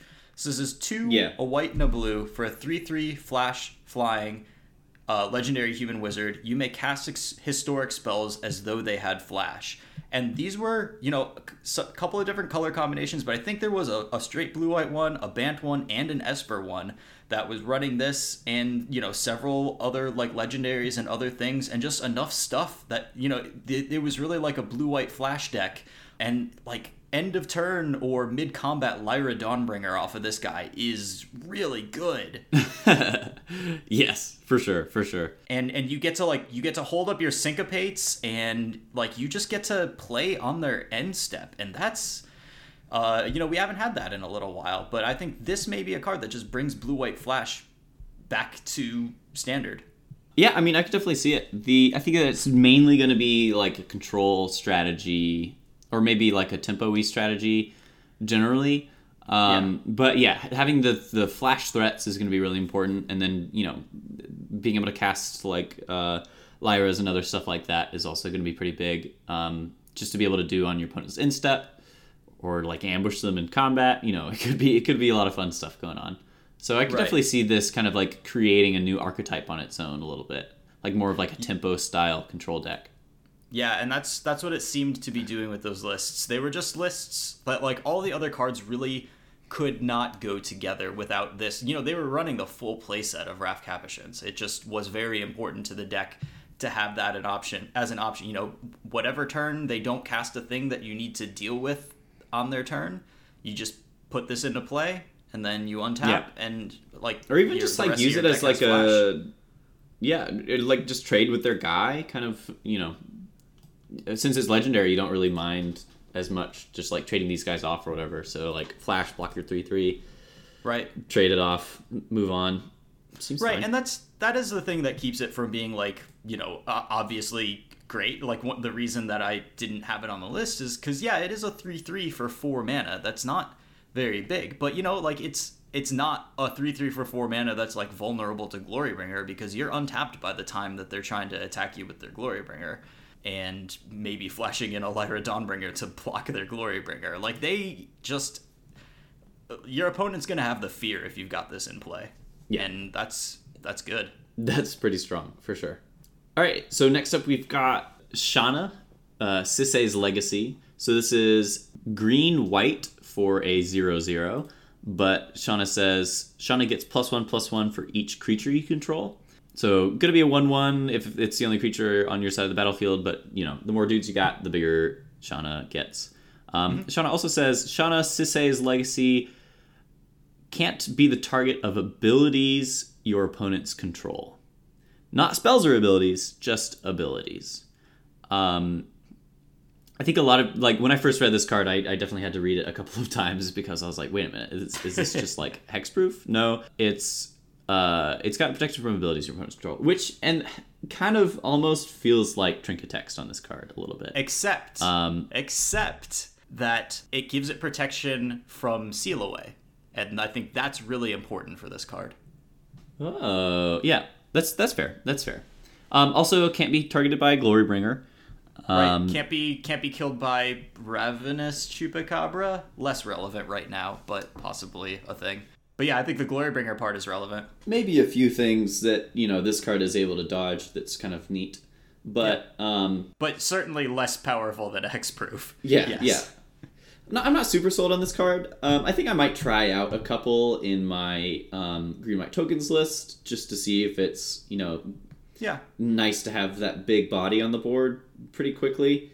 I think this is one of those cards that it is really nice to put into play with the SRAM's expertise. There's not really a shortage of those, but this might be, there might be matchups where it's nice to have one tall threat in your wide strategy. Just to either have a good blocker or be able to beat down while you're still progressing your board could be pretty strong. Yeah, definitely. So, I think that this card's probably, a speculative pick, so a D in my mind.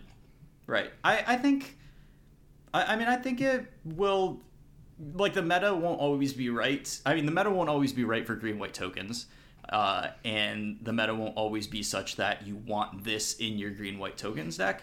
But I think often enough it'll be pretty powerful. I think it'll see play on and off in that deck, and I think it'll be pretty good when it is good. It's a pretty solid appeal target.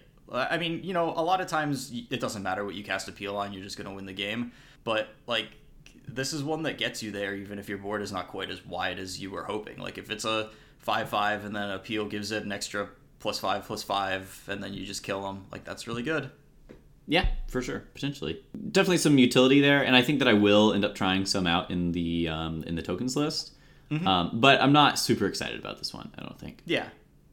It's you have to be looking for that big threat, and I don't think you always are. I think one of the big things going for it right now specifically is that if blue-black is as underplayed as we kind of think it will be, then that means that, blue-white is sort of the main control deck. They don't have as much targeted removal. And, one of the bad things about putting Shanna into your tokens deck is it gives them a good target for their removal spells. Blue-white's only targeted removal spell really is Seal Away, unless, they're going up to, cast out and stuff, but she's a 2-mana card. So, and actually, no, cast out and stuff. Cast out doesn't even work. Yeah, I feel like all of White's removal spell right now, except for Farm to Market, is going to be enchantment based. Right. So none of their targeted stuff hits her. So against those kinds of decks, the weakness of putting a one big threat that's that can get 1-for-1 by removal spells, that isn't really there against the blue-white decks. I don't think it makes those matchups good. I think that's still really difficult, and you need some particular plan for those matchups. But it means that it's not as big of a weakness. I think she's just not going to die to very many removal spells that people are playing that are targeted right now. So it doesn't open you up in a way that you weren't open before. Yes, yeah, for sure. All right, so we've got one more multicolored card that we're going to talk about, and it's a bit of a doozy. Yes. This one is Teferi. So Teferi, Hero of Dominaria, is a 5-mana planeswalker, 3 white, blue. Starts out with 4 loyalty. Teferi has a +1, says draw a card at the beginning of the next end step, untap 2 lands. Teferi has -3, put target non-land permanent into its owner's library, 3rd from the top. And then -8 of you get an emblem with whenever you draw a card, exile target permanent an opponent controls. So Teferi is pretty busted, I think. I think so too. This might be the other A of the format. Teferi has just an excellent ability to protect himself in the -3. You just get to put anything away, and it doesn't even matter if it's a Phoenix, a Rekindling Phoenix, or another Planeswalker, like a Chandra, or your opponent's Glorybringer. It just goes away into your opponent's library. Or a Hazoret, or a Scarab God. Yes, anything. Literally anything, it just is gone. And everything except for Shanna. Shanna gets by. Fair. But just that ability right now in the format has been super, super strong in the testing that we've done. And it's also it's also got that dimension of, and I mean, this is kind of minor, but it still matters. Like the white enchantment-based removal spells, a lot of times they get cast onto your Torrential Gearhulk, and then you get to get them really hard by committing their enchantment and getting an extra Gearhulk trigger and getting a block or something. And Teferi kind of does the same thing. He gets you an extra Gearhulk trigger if they were forced to remove your Gearhulk with an enchantment, and that's a powerful dimension too. Yeah, kind of minor, but even worth noting. The ability of being able to untap 2 lands the turn that you cast it. Ugh. There are a lot of times where you're like, you have like a cast down or another, like an Essence Scatter in your hand or something, and on turn 5 you can just cast Teferi, untap your 2 lands, hit their creature with your cast down, or if the board's empty, you can cast Teferi, untap 2 lands, counter their spell the next turn with your Essence Scatter. It's just the way that this card lines up against everything has been really, really impressive to me so far. So yeah, right. All of these things are like very gross. So this is definitely one of the cards that I'm super excited about it to see play in. I think that if you're playing Control, you want to be playing blue-white right now. Teferi is an excellent addition into that deck. It gives you the card advantage that you want. It gives you just another like a removal piece, Planeswalker. It's just really going to take over the game. I feel like if you untap this card and you're no longer under any pressure, you're just going to win the game. I agree with everything you said, except that I am not excited about this card. Because you're scared. I think it might be a little bit oppressive. I don't know. Like we'll see. And it is a Planeswalker. It might be just the way that you tend to get pressured, especially by the red decks, makes it hard to run too many copies of it. But yeah, that +1 untapping 2 lands is just very good, and this is like removal and card advantage and a win condition all in one. And like we've seen this in Planeswalkers before, and it's like this is Ob Nixilis, but way better and in colors that want that effect more. Right. And that's really scary. Yeah. Excited, scared. I don't know what emotions are actually going around with this card, but I think it's probably the best, non-Llanowar elf card in the set, pretty easily. For standard, at least, probably. Yeah. Yeah. Maybe second best because of the next card we're about to talk about. But yeah, I think that too. I think that if you're not worried about the colors of your card, I think that this is probably going to be the best one. Yep, just very good, and super, super disheartening to play against Unlimited. Oh, I'm sure. Jeez. Although I will say that I played against in my Midnight pre-release. I played against one opponent that had Karn and one opponent had Teferi, and I was undefeated in games against these Planeswalkers. So that's pretty fun. Well, you must have been attacking them. Oh yes. It was very nice. I got all 3 times I killed the Planeswalker. I killed him with the kicker +4/+4 pump spell. Oh, just like, all right, got him. Yeah, I've spent most of my time in this limited format grinding as hard as I can, which means that like I've lost to Karn, I've lost to Teferi, and I've lost to Jaya. So yeah. not gonna outgrind those cards. Sorry. No, it's just not possible. So next up, we are talking about Karn. So this is Karn, Scion of Urza. 4 of any color for a legendary Planeswalker, Karn. +1, reveal the top 2 cards of your library. An opponent chooses one of them, put that card into your hand, and exile the other with a silver counter on it. -1, put a card you own with a silver counter on it from exile into your hand. And -2, create a 0/0 colorless construct artifact creature token with this creature gets +1/+1 for each artifact you control. And he starts with 5 loyalty. So he takes up to 6 to get the worst of the top 2 cards, and then exiles the other one. And then you can minus to get any of the cards that have been exiled with him. And you can -2 to get a colorless construct. I think most of the time, Karn is going to be used in decks. I think the best use of Karn is in decks that can make his -2, that can maximize his -2.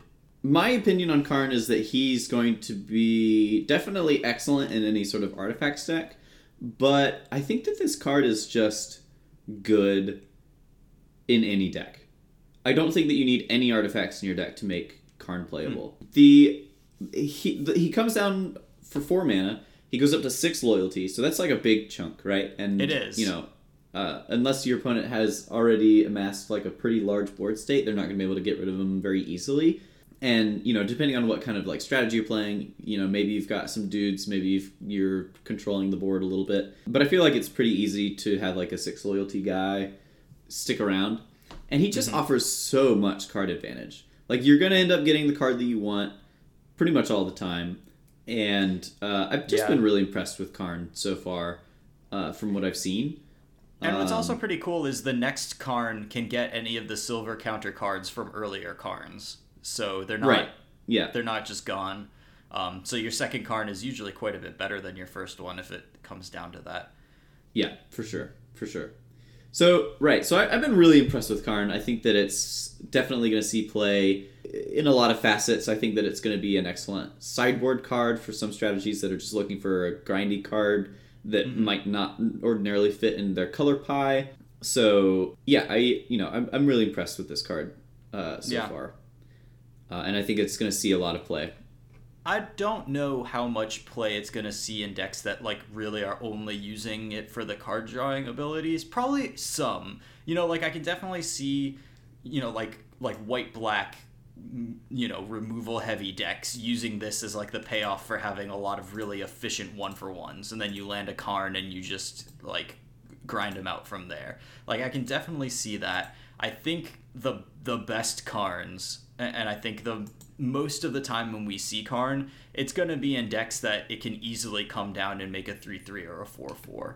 And so I think like this may fit really, really nicely into like the white-black hidden stockpile decks. You know, like Anointed Procession with Karn out is something special. And those are also decks that the card drawing is excellent in. Because a lot of times you find yourself in this weird like scrying top deck mode and you can't quite get there, and this just kind of solves that situation. But there's just a lot of decks that this is good in. This is good in the decks that, you know, like improvised decks that weren't quite good enough. Like this might just help make them good enough. Or maybe it's the Antiquities War that does that. But there's some 4-mana spell in this set that makes those decks good enough, I think. Whether it's Karn or the Antiquities War, or the Djinn of the Lamp, or whatever. But yeah, I mean, Karn is definitely great. If it doesn't see play as just a card advantage engine, which it totally could, then it will definitely see play in decks that the -2 just makes like a 4/4 in most of the time, and it's going to be insane in those decks. Yeah. I think that I guess I'm a little more on like any deck that wants any sort of card advantage card is going to want to play this guy. Yeah. I think the rating I'm going to give him is probably going to be probably a B. Maybe not like format warping. Maybe format warping. Maybe. So maybe somewhere in between those, but definitely a B at least.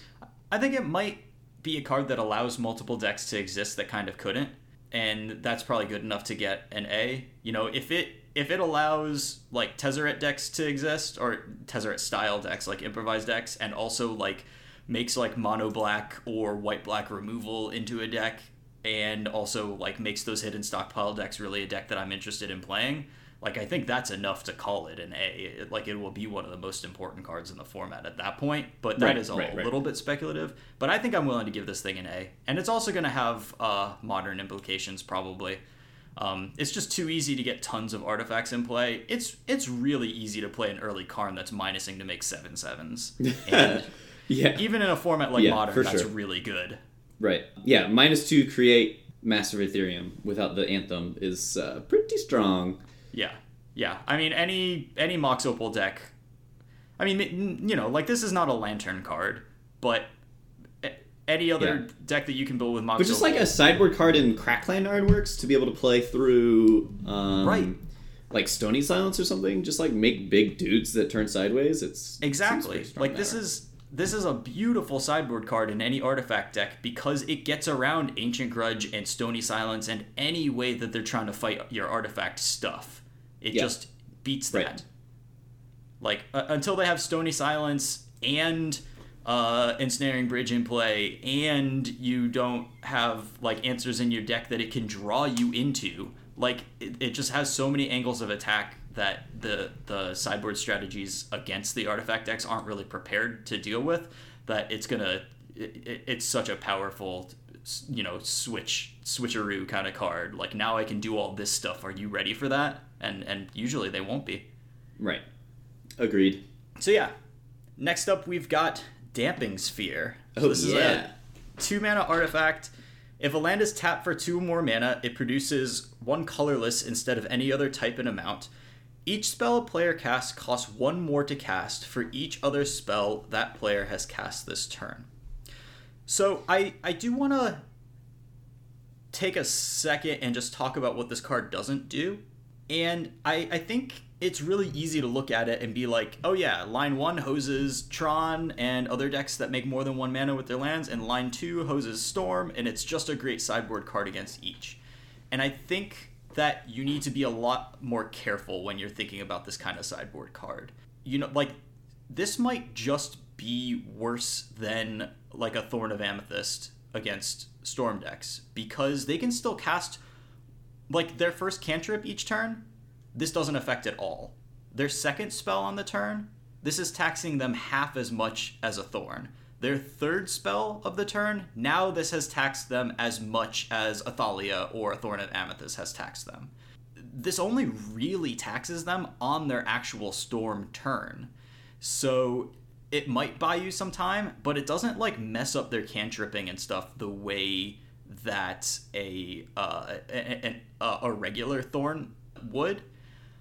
Where I see this being good is when you just don't have enough slots for everything. You need something that's pretty good against a bunch of different things, and your deck is like, your plan is assertive and aggressive enough that this buys you enough time against those decks that it is, and it overlaps enough that this is what you want. But this is not just like, I beat Storm and I beat Tron. Like, this is just a very flexible sideboard card that might be what you want if you're tight on slots, I think. Yeah, I mean, right. I think that I see your concerns when you're talking about how it lines up against Storm. But I think that honestly that's probably going to be good enough for the decks that are going to want to run this kind of sideboard card anyways. Yeah. The decks that are wanting to run this kind of sideboard card, like as their Storm slot, are really only concerned about not dying. And this definitely does a good job of preventing the Storm decks from killing them. Like, if the Storm deck's going to be able to go off, it's going to have to get this off of the board. So that just kind of like fulfills my requirement for like hate piece against Storm, I think. It's just something that can sit and play where as long as it's in play, I feel safe that I'm just not dead the next turn. So like a deck like Valakut, I think, is going to be really excited about this as a sideboard card. Just because it's a good Storm hate piece, and it also has the utility against Tron as well. So, but I agree that it's not for everybody. It's definitely not a sideboard card that I think everybody's going to be wanting to run in their deck. Right. I think it's just like, I think lots of decks will try this out and should try it out because it's a good, efficient use of sideboard space. But don't be surprised when good Storm players are able to take advantage of the fact that it isn't really taxing them during normal play, and they're able to cantrip and gifts their way into a bounce spell, get this off the board, and kill you. You need to be really aware of how they can make that happen. And that part of it is easier under a Damping Sphere than it is under a Thorn. But this also has applications against Storm, and I think that as long as you want this slot to be applicable to both of those matchups, and it is doing what you want in both of those matchups, then yeah, this is going to be a great card for that. And also incidental hate against stuff like Amulet. Like, Amulet can't win with this in play. At least not quickly. Like, it can grind you out with Titans, but... right. Yeah, it's going to be much, much more difficult for Amulet to do anything with this into play. That's for sure. If their bounce lands tap for a colorless, like a lot of their hands just can't cast spells. Also, you might just kill them off of a Summoner's Pact if you hold on to this for a minute. So right, yeah, hilarious. Yeah, definitely. Yeah, I hadn't thought about that, but I think that's another good point. Yeah, I'm pretty excited about this card for sideboard in Modern. Sure. It's I think it's pretty clearly a standard F. Right. So probably not even worth talking about in that context. But I'm excited about this as a flexible sideboard card for some decks in Modern. And it probably gets about as close to a C as like any new card can get in Modern. Like I'm sure we're going to see a ton of it, some of it more correct than others, but eventually people will settle down and it'll become clear where it's good and that sort of thing. Yeah, for sure.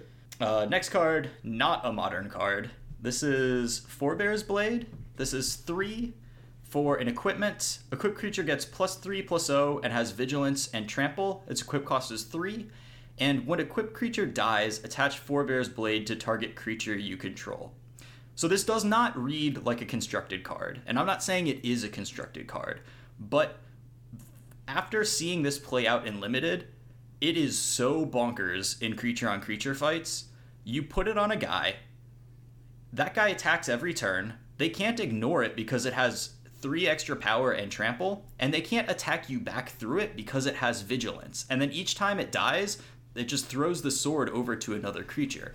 They can't even cast a removal spell on the creature mid-combat to get a break from it, because if you're attacking with another creature, he tosses the sword to that creature, which gets the sword.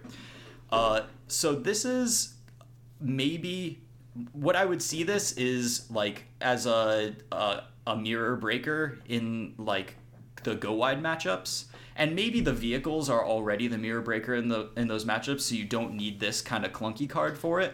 But, if you both have a bunch of tokens and then one player puts out a Forebear's Blade, puts it on a 1/1 and starts attacking, that player is going to win. Yeah. Because, even if you're trying to just, chump or whatever, it has trample. So you're still getting in damage on that exchange, which is pretty relevant for what this card is trying to do. Yeah. But pretty limited application. It's an equipment. It's clunky. But that is a spot where I could see this shining. It's just when it's doing its job, that job it's just brutal. Yeah, pretty speculative, but definitely worth at least talking about a little bit. That's really all I had to say about it. Yeah. So a D. Yeah, probably a D. Probably an F. It's a limited sideboard card that may just never see any play, but it's a thing to keep in mind. Sure. Next up is Gilded Lotus. This is 5 for an artifact. Tap to add 3 mana of any one color. Good old Gilded Lotus. Good old Gilded Lotus. So we've got a lot of options now for the 5 mana ramp slot. Between Hour of Promise, Gilded Lotus, and the kicker one, there's just a lot of ways to end up at a ton of mana in Standard.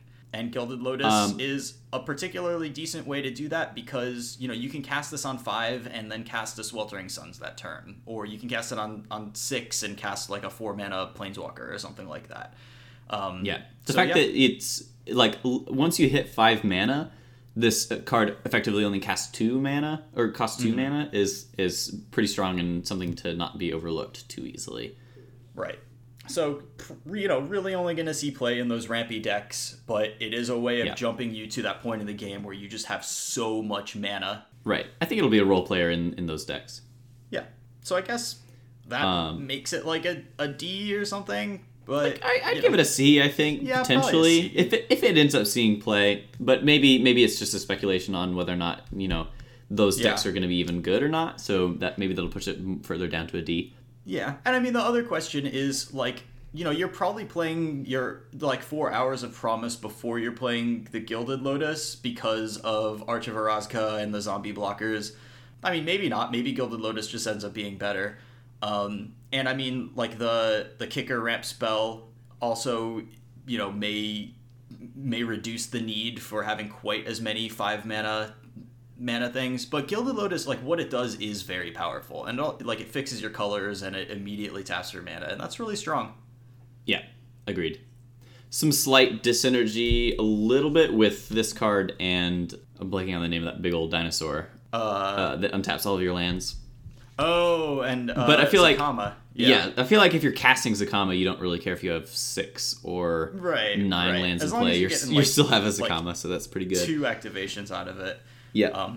One thing to be really concerned about is that probably Abrade is blank against your deck unless you have Gilded Lotus in it. Yeah. So, and that's something to mention for like all of these artifacts is that, we are in an Abrade format right now. And like as long as Godpharaoh's Gift is good, then you don't want Gilded Lotus in your ramp deck. You want Hour of Promise and From the Ashes. Because you can't afford to get your Gilded Lotus abraded.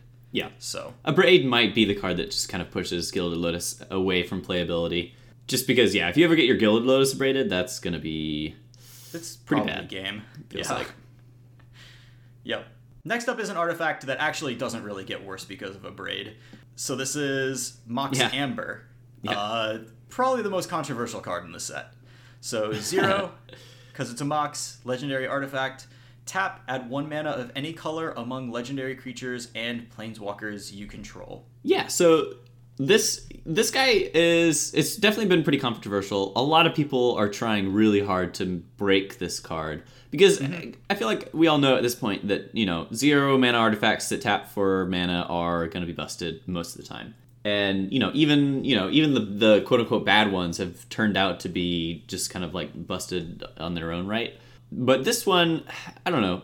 It feels like the downside to this is a bit too strong for it to be able to see play in a lot of contexts. But if this card ever does see play in a deck and it's good, I think that deck is probably going to be pretty busted.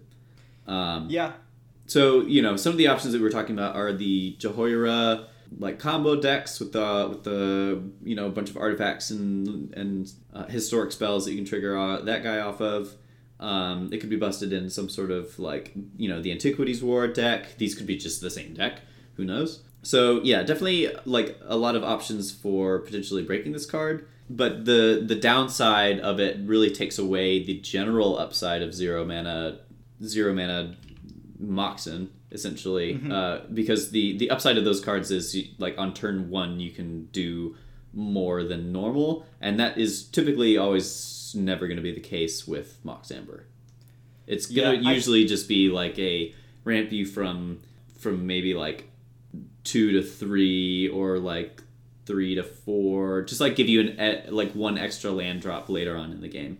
So I am pretty high on this card for Standard, and let me sort of try to explain why.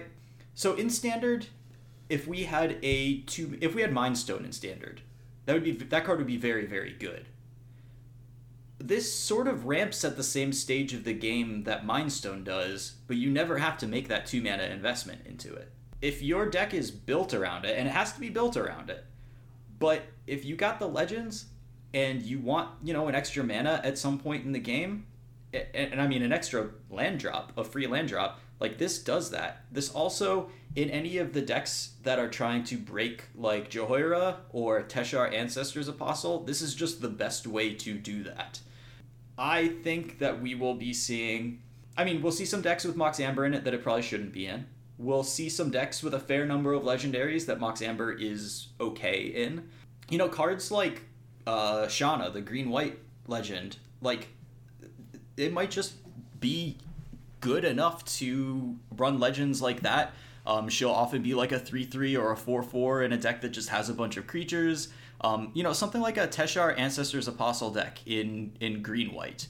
And, you're just like playing creatures, and then on like turn 4, you play a Teshar, play Mox Amber, get a historic trigger, get one of your creatures back into play. But you're also playing Shauna, so you could turn 2, cast Shauna, and then you have an extra mana that turn or the next turn. Like, it's just too easy to make free mana with Mox Amber, as long as you've got legends that you want to run anyways. I just think this card's going to be really good. And in Modern, like, I think there was already a mono white aggro deck, or maybe not mono white, maybe some sort of zoo deck. But I know somebody 5-0'd a Modern event with Mox Amber, like 4 Mox Ambers in their deck. I think somebody also already 5-0'd a Standard event with 4 Mox Ambers in their deck. I think that's just, like, there are going to be applications for it. It is definitely the hardest Mox to use. But, like, Mox Opal took a little while to become a thing, and now it's maybe one of the best cards in Modern. I don't think Mox Amber is going to get to that point, but there's a lot of room to be not nearly as good as Mox Opal and still be really, really good. Yeah. I guess my concern about Mox Amber is similar to my concern about all of the legendary sorceries, where the caveat of having legendary in play to be able to utilize a card is not really something that I like, just from a consistency standpoint. But, you know, I could be wrong here and on the wrong side of history, I guess, when I say that I don't really expect Mox Amber to see a lot of play in Standard.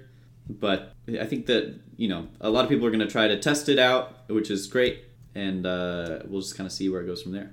Yeah, we will see. I mean, it is much easier to, like, get a couple of mana out of Mox Amber with legendary creatures in play than it is to, like, keep a legendary creature in play and then untap and cast, like, a 5-mana. True. Oh, for sure. But, yeah, I guess the concern is similar, but it's definitely not as extreme. Right. I don't know. I foresee big things for this card, but we'll definitely see. It's definitely a high variance sort of thing. Yeah, for sure. Next one is Weatherlight. This is 4 for a legendary artifact vehicle. It's a 4/5 with flying. Whenever it deals combat damage to a player, look at the top 5 cards of your library. You may reveal a historic card from among them and put it into your hand. Put the rest on the bottom of your library in a random order, and it's got Crew 3. I don't think this gets there, but it is a cool card. Yeah, it's definitely a cool card. I just don't think that it... Like, the mana cost associated with it and the crew cost specifically associated, I think are going to be a little too costly for it to see play in Standard. Yeah. But it does a cool thing. Yeah, I think it is an F. Like with vehicles, like you want to play them, crew them, kill your opponent with them. Like you're not trying to like get a bunch of card advantage off of your vehicles and this. I mean, I guess like you get card advantage off of the boat, but you're also just killing them with the boat, and that's a very different thing from Weatherlight. My favorite kind of card advantage, which is when they die, they have a bunch of cards in their hand, which is, in my mind, some card advantage. So it's definitely card advantage. Yeah. Yep. So not really playable. So that's going to do us for the artifacts. So we're going to go into the lands from the set that we think are going to see some play. We're starting off with Cabal Stronghold. So this is a land that taps for colorless, but it also has an activated ability of 3 mana, tap it, add black mana for each basic swamp you control. If you don't mind if I just start us off with a little bit of history. Okay, I'm ready. All right, so in Odyssey block, in Torment, that was when Cabal Coffers was printed, which was just this, but way better. It didn't have the tap for a colorless, but it was 2 tap, add black for each swamp you control. Mono Black Control was a deck in that format. That was like 15 years ago or something. Pretty much like towards the beginning of my time as a Magic player. Since then, every time some card has been printed with like several black in its mana cost, the entire Magicking community has freaked out and said, oh my god, is Mono Black Control back? And it's never been back. In like 15 years, it has never been back. The only time was when Mono Black Devotion was a deck, and that wasn't Mono Black Control. That was just this weird like tempo deck that like had just like super efficient cards and pack rats and stuff. The pieces required to make a mono black deck are so, and the environment required for that sort of thing is just such a rare occurrence. It just never ever happens. And this card requires you to be in mono black for it to do anything. So that's just the starting point. This is how I approach cards like this, is with that like history in mind. Yeah, for sure. It's definitely has that similar effect where, you know, it's one of the payoffs for being in mono black. There are some cards that are definitely going to pay you off for having a lot of mana in mono black too, which is kind of cool. Mm-hmm. So, you know, if a mono black deck exists, I think that it will definitely want to be playing these, as long as it's not like an aggro deck. Like I think a mono black aggro deck is probably going to forego playing any of these, but any sort of like mid-range to like big black deck, then definitely going to want to have some number of these, I think. And I mean, it has to be basic swamps, so you can't even put like cycling lands in your deck if you wanted that effect. You can't run any utility lands except for maybe Field of Ruin. And this also doesn't start paying you until you have 5 swamps and the Cabal Stronghold in play, and then you get 1 extra mana. Later in the game, you can get a lot of mana out of it. And there are places to put that mana. I mean, there's Josu Ves, like, that card should win the game if you untap with it. And so, you know, it's not impossible that this card gets run, but I would be pretty surprised if I saw, like, a mono black deck featuring Cabal Stronghold be, like, a player in the format.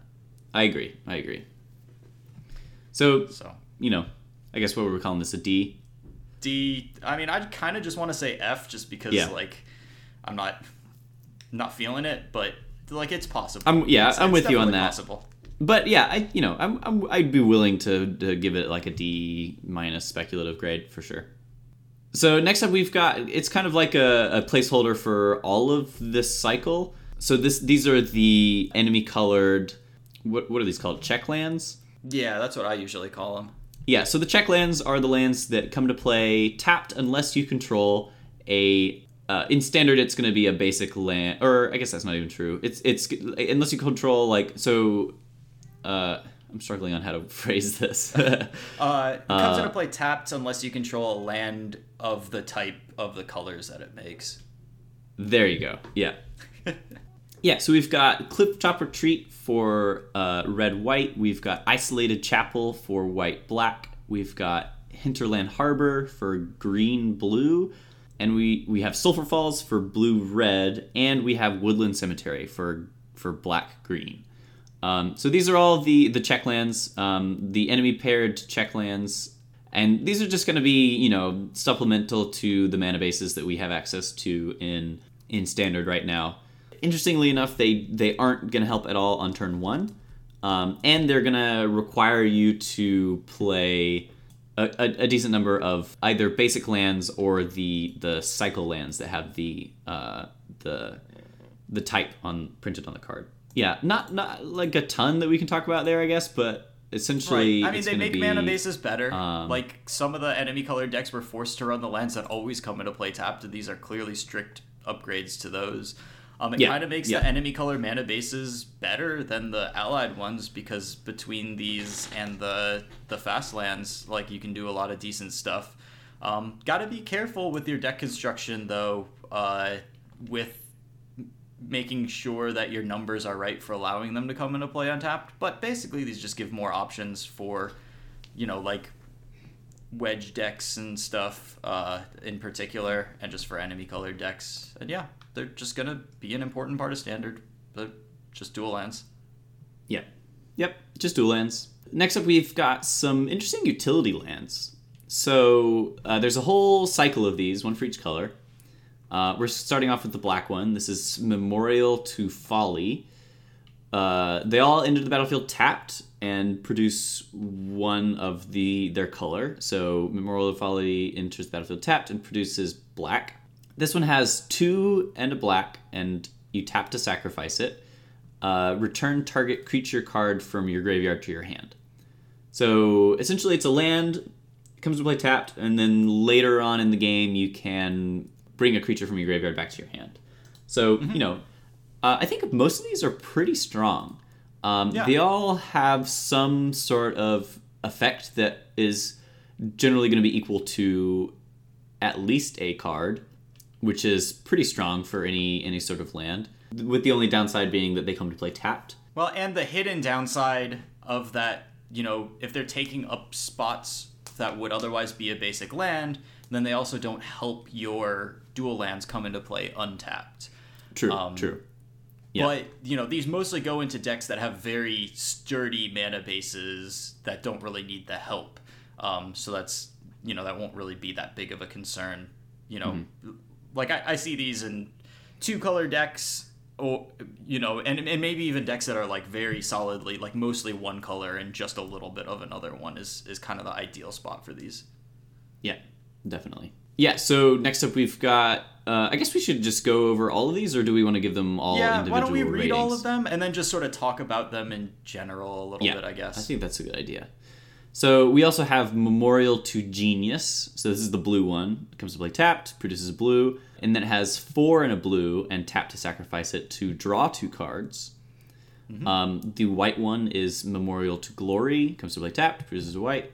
It has 3 and a white, tap, sacrifice to create 2 1/1 white soldier creature tokens. The green one has 2 and a green, tap to sacrifice. Look at the top 5 cards of your library. You may reveal a creature card from among them, put it into your hand, and put the rest on the bottom of your library in any order. There's also a red one. Yeah, I just didn't include it because it's so bad. But the red one, the red one's not going to be too strong. So the red one is 4 and a red, tap, sacrifice to destroy target land. Yeah, we're not very excited about the red one, but pretty much all of the rest of them feel like they're worth at least a card. And in the blue one's case, it's worth 2 cards because you're drawing 2 cards. Yeah, although we've seen in the past, and I'm trying to remember the name of the land, but, a lot of blue control decks, like, it's hard, like, lands that sacrifice to draw cards is kind of a hard sell because you're so mana hungry and you never want to sacrifice your lands. And so having a land that comes into play tapped for an effect that you want, like, 1 game out of, like, 8 or 9 or something like that is often not worth the cost. Right. Yeah, but in general, I think that as long as you identify that your mana base can support one of these, I think they're definitely going to be worth including. But, kind of using the mono green deck I've been testing a lot with as another example, I do not have any Memorial of Unities in my mono green deck, and that was a conscious choice.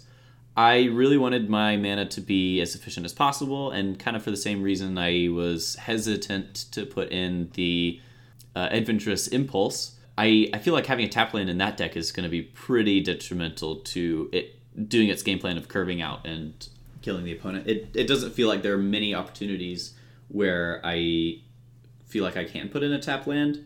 So I figured that if I wanted to go up to like 24 lands in that deck, I could, have the 24th land be a Memorial of Unity, but generally, I decided against it. So as long as you feel like your curve and your mana base can support these, I think they're definitely going to be worth it, just like as another utility thing.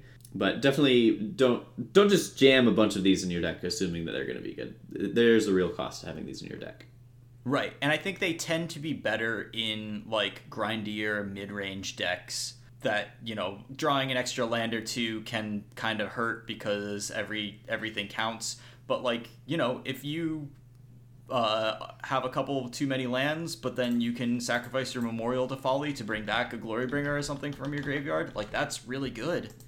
And, decks like that may really want to have, like, 25 or 26 lands, but they can't really afford to get flooded. And this is, like cycling lands and like, the utility deserts, like, these are another useful solution to that problem. You can run a lot of lands and then convert your lands into valuable resources later on in the game when you've both exhausted what you've got going on.